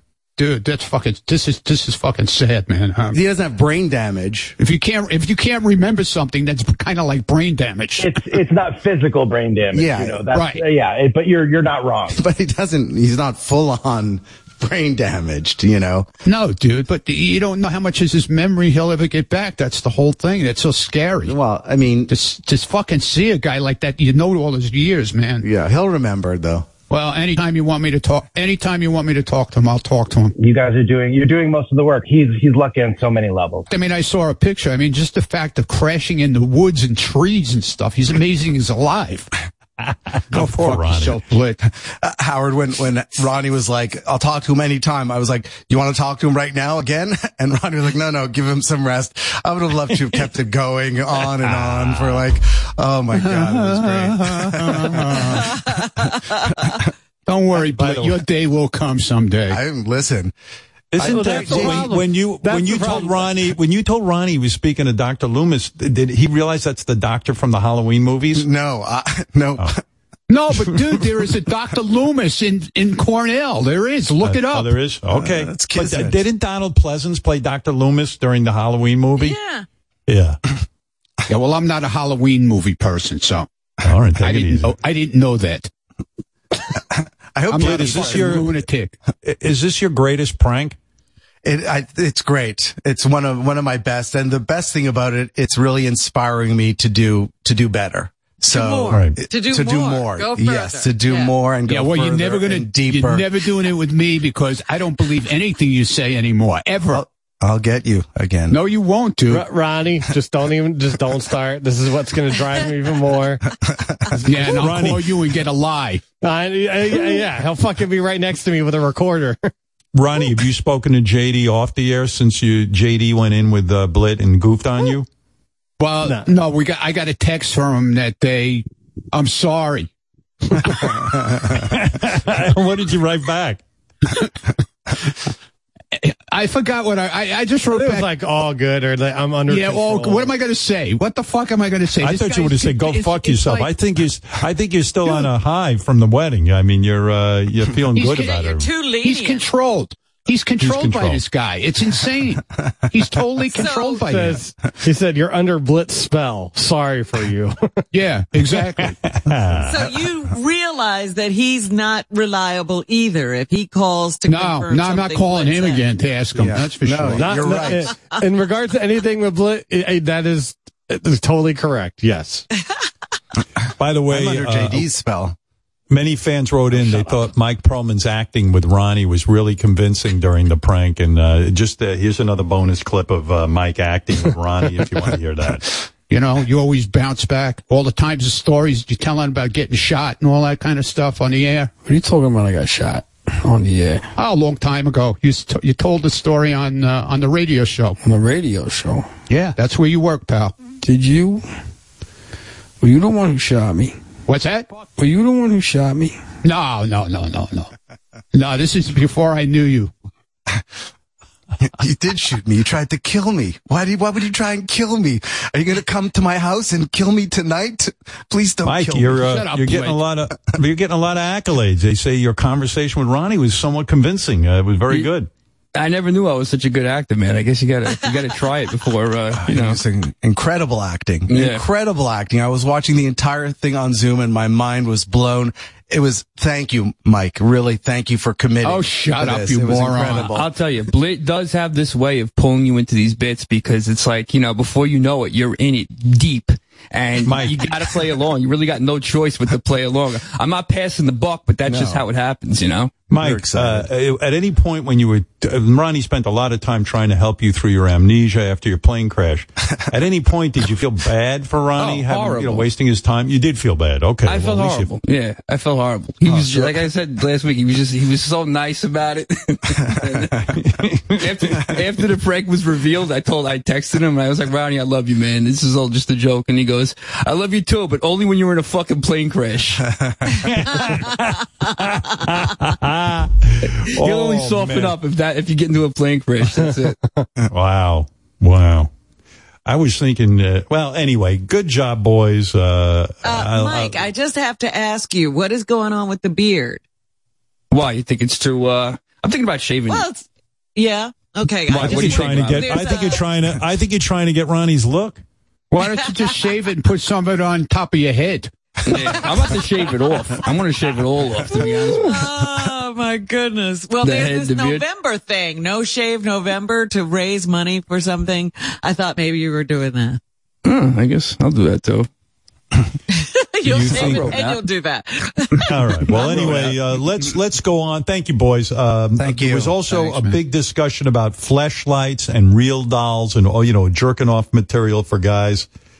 One of the callers brought up the topic of jerking off with a fleshlight, which is a flashlight but has a vagina in it. I know it's the darkest side of American culture, but we were reminiscing. If that Mike Johnson is that as a flashlight, his fetish that he wants to stop. Mike Johnson. Anyway, that got us to a discussion about the real doll, which we used to have on the show. And we were talking about how you had to warm up the real doll using a warm tub. The audience, that big heavy thing. Yeah, the audience is split when it comes to sex toys for men. Howard, I always thought it was unfair that it's completely normal for women to have vibrators, but if a guy has a fleshlight, he's a creep. I use one proudly. Don't be so proud of that. It is creepy. He's proud of it. Yeah, take it from me. I'm a creep. And even that's creepy for me. Howard Nowicki's story about cleaning out his fleshlight is exactly why I never bought one. That was foul. It deserved to get thrown in the woods. Keep that thing away from my dishwasher. Yeah, I hear you. Oh, man, I remember when you guys had Ronnie fuck the real doll in the bathroom. I think that was Ronnie's gateway drug to sex toys. By the way, this fan has a good memory. Back in 1997, Ronnie, Fred, and I tried having sex with a real doll on the air. If I remember correctly, and I can play a tape of it, Fred and I weren't so successful, but Ronnie's like a caveman. Ronnie was more successful than the rest of us with that fucking real doll. I know, remember he really exploded. Yeah, I remember it was one guy had the mouth. I think I took the vagina. I fucked it in the ass, dude. Yeah, And Fred had the mouth. Fred had the blowjob. And, yeah, well, here, Ronnie, I'll play tape. This is Ronnie having sex with the real doll. Ronnie? Yeah. Oh, you all right in there? Yeah, I'm fine. All right. Do I have to leave the mic on while I'm getting ready here? Yeah. Oh, okay. Yeah, we'll just check in with you from time to time. Oh, okay. All right. The arm is actually moving. She just fell off the sink. Hold on. We'll lift her up and put her back on there. I didn't do anything yet. What's the problem? You can't even get it started? Yeah, I'm working on it. All right. Got to concentrate. All right, you got the lights on low? Yeah. You take a look at her and touch her a little bit. Yeah, all right, man. Rub her back. Oh, okay. What's wrong with you guys? You gotta concentrate. Ronnie? Yeah, it's working. Are you in the middle of it? Yeah. Okay. Well, feels good, right? Later, man. Do you like it? Yeah. Ronnie? Yo. What's up? Finishing up, man. Oh, no, Jesus. I am not dealing with that thing anymore. Did you wear your rubber? Yeah, man. Rubber. Ay, ay, ay. Wow. You came. You were the only, like, I tried it. Fred, you know what it is when you're on the air. It's kind of hard. You did. Yeah, here's Fred. This is Fred doing it. I fucking hated it. It was one of the worst experiences ever. I mean, you know. Yeah, but you're a weirdo. You took matters into your own hands, if you remember. Yeah, I guess, you know. What can I say? Are you having no? Yeah, listen to this tape. Yeah. Are you having no luck? I started, you know, it's like one of those things where you just keep doing and I was not being satisfied, so. You're wearing a rubber, that's why. No, I took it off. Oh, you did? I took it off. I had to basically take matters into my own hands. It was quite frustrating. So did you? So it doesn't feel as great to you. No. So have you achieved? Maybe I did, but not with her. Did you at least look at her when you did it? I did. I'm telling you, man. I was trying to use the whole thing. I'm going like, it was like, honey, come on. But nothing. Well, that's no good. Nothing was working. Purpose. Yeah, Fred, I didn't send you in there to play with yourself. Tell me about it. Oh, man. It's like you start, you know, going for it, and it's like, it was terrible. It was totally unfulfilling. Unbelievable, Fred. Like, it wasn't a license to go jerk off in the bathroom. Did she have a name, by the way? Did we ever give a name to her? It wasn't like Dolly or anything? Maybe. Howard, I got to tell you a crazy story about what happened later that day that I'm not even sure. Oh, I know what happened. This is crazy. So, this couple from the Midwest won a tour of the K-Rock studios. Uh-huh. So, they walked in on the intern cleaning out the real doll. Like, yeah, he was like mid scrub, you know, Howard, he had on giant rubber gloves, right? I'll never forget this. I have a photo of this somewhere. I have to find it because they took a picture and they sent it to me. Giant rubber gloves. And then there was a big bucket and one of those bottle brushes. And he had one of the legs over his shoulder and he was like cleaning like that. And they just started cracking up. Oh, that's fucking disgusting. Anyway, there you go. So, Ronnie, you were able to do it. It's good for you. Yeah, I threw it over the sink. Oh, you did her butt. Yeah. Yeah. I just remember it being very irritating or something. I don't know. Even in the condom. Put lube in it. I put lube in it, dude. Yeah, so did I. I just remember it just wasn't it wasn't doing it for me. I don't know, man. There's something really depressing about fucking a piece of rubber. You know, give me a hole and I'll fix it. Don't worry. Right. Well, you're a real man. Like Ronnie completed give me a the hole. mission. I'll fuck That's it. what. Yeah.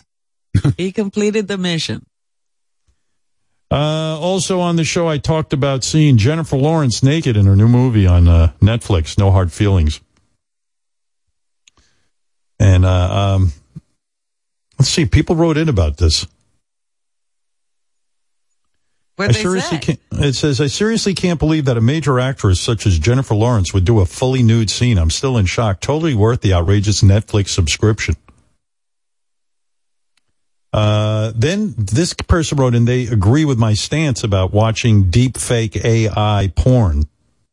You know, like we saw Kamala Harris porn, and I said, that's disturbing. I think we should take a stand against that, because soon they're going to be putting all kinds of people and your kids and everything else in these porns. And all the women Supreme Court justices will be doing it. They had Nancy Pelosi porn. It was terrible.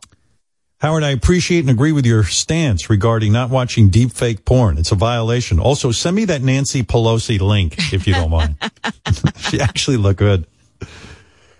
Being naked in a movie is the new getting super skinny or fat for a role. No way Jennifer Lawrence in No Hard Feelings isn't at the top of Mr. Skin's best nude scenes of the year. Yeah, it was pretty outrageous. It was pretty great. And it's pretty clear that it's not a body double? Yeah, it's very clear. Okay. I believe. And was it a Merkin or was it not? Mr. Skin says it's a Merkin. I can't tell you that. I don't know. If he says it, I believe it. Earlier this year, we interviewed Mr. Skin himself about the state of nudity in modern film and TV. He has a theory that Gen Z, whatever that is, Gen Z kids don't care about nudity like past generations did. Listen to this. He's got a whole theory on this. I think the Gen Z crowd, the sexless generation, is really a little against nudity. When you go online and go on Twitter, you see a lot of Gen Zers, when they see a sex scene in a television show, they'll use words like, ooh, it was gratuitous or awkward or creepy. And I really believe that more and more young people dislike nudity, and they're not as excited about that as my generation was growing up. Well, at least my generation growing up, never got to see nudity. You didn't see it anywhere, and if you did, it was fleeting. So these kids today are inundated with nudity, so maybe they just don't care that much about it. But that's bad news for Mr. Skin. He relies on subscribers who care about nudity. I now realize I'm Gen Z. By the way, Mr. Skin doesn't want us to be deterred. There's still plenty of nudity. His message is, folks, there's plenty of nudity out there, new nudity. Here you go. I don't want to get people depressed. They haven't forgotten. I don't want to get people depressed. There's still fantastic nudity. And Lady Chatterley's Lover came out. It has full frontal nudity from The Crown's Emma Corrin. That's fantastic. That movie Blonde about Marilyn Monroe with Ana de Armas came out in 2022. Even All the Queen's Men is a show where tons of sex, female sex, and for the women and gay men, full male nudity all the time. So there's still great nudity. There's still more than there ever was in the 80s, 90s, or, first decade of the 2000s. It's just that there's less today than there was 5 years ago. And people wrote in about adult diapers. We were talking about Richard. I'm so amused and disgusted listening to Richard talk about wearing diapers at concerts and music festivals. Some of you wrote me to warn me that this behavior is becoming more and more common. Howard, some Taylor Swift fans wore adult diapers in their concert outfits so they wouldn't have to miss a single song. Those were girls. Howard, I saw an article in the New York Post that some people are even wearing diapers in the insanely long lines at Disneyland and Disney World. Anytime there's a leaking incident, Disney employees call a human code H. A regular code H means horse poop, so they actually have codes for it. I was reading the New York Times this weekend, and they had a whole article about the disgusting behavior that people are displaying in these long lines to the rides because they don't want to lose their place, so they're staying there and pooping in line. Oh, my God. You're kidding me. No, I'm not.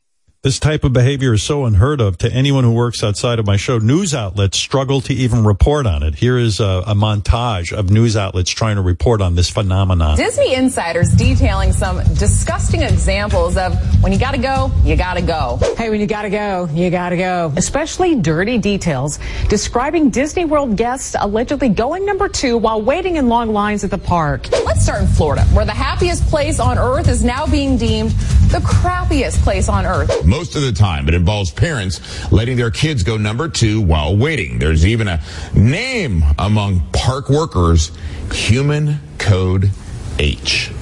No words, Chris. No. Well, Oh, my gosh. I mean, no, it's not. I'm with you. No words. No words, no. Anchor people act like no one goes to the bathroom. No words. Yeah, but that didn't happen at Disney back in the day.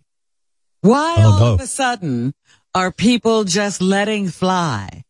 People back in the day used to get dressed up when they went to Disney. It was like a big thing. It was like, put on a nice outfit and go, like airplanes you were too. Wearing your Sunday best. Yeah. Airplanes, people used to get dressed up to go on the airplane. Not anymore.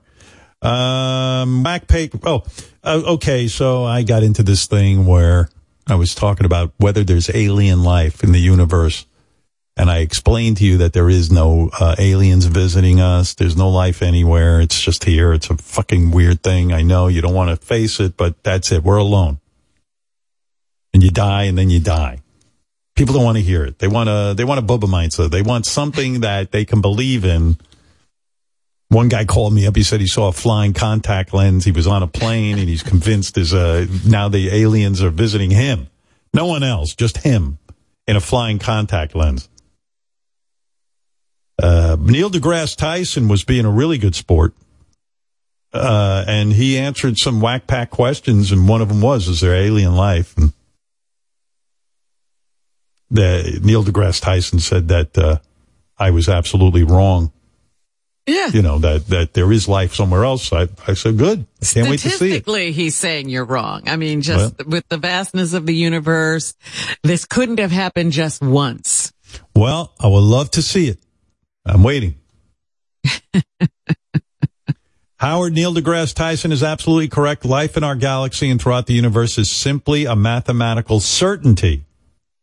To say otherwise is like saying the earth is flat. I laugh when you talk about extraterrestrial life. And laughing is the main reason I listen. So stand your ground. It's funny as hell. Well, whether it's funny or not, I'm telling you. I think the flying contact lens people have some advanced technology. Why all the aliens have to hide from me and you and everyone else is beyond me. They always end up going to some farmer in Kansas for 5 seconds, and they think they saw him, but they forgot to take out their phone. You can't go anywhere without people with a phone, but for some reason when the aliens come, there's no good phone around to take a picture. People are capturing everything now except the aliens. That's it. You cannot catch these aliens. Howard, it'd be great if you had Neil deGrasse Tyson on your show to debate the alien issue. There's nothing to debate. Let him bring an alien in. I think listeners would love hearing you try to win an argument with a man who is highly educated on the subject. Howard, I also have a hard time believing there is life outside of Earth. But no one knows what the hell is out there beyond what our telescopes can see. To claim that an undeniable genius in Neil deGrasse Tyson who provides a mathematical response is wrong really is ignorant. Well, hey, I'm ignorant. I'm proud of it. On the other side of it, Stephen Hawking didn't think there was alien life in the rest of the... No, he's right. And no offense to Neil deGrasse Tyson, who I think he's a brilliant guy, but Stephen Hawking was way more brilliant than Neil deGrasse Tyson. I mean, I think Stephen Hawking on his SAT got a perfect score. Okay? Well, Neil deGrasse Tyson might have done that. I mean, that's not that unusual. I think there were 2 things on the English part he missed, so he didn't get that, and 1 math question.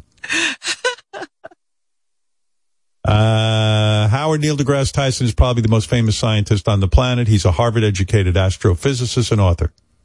He's lectured at Princeton and has served as the director of the Hayden Planetarium in New York City. He knows what he's talking about. Well, hey, whatever.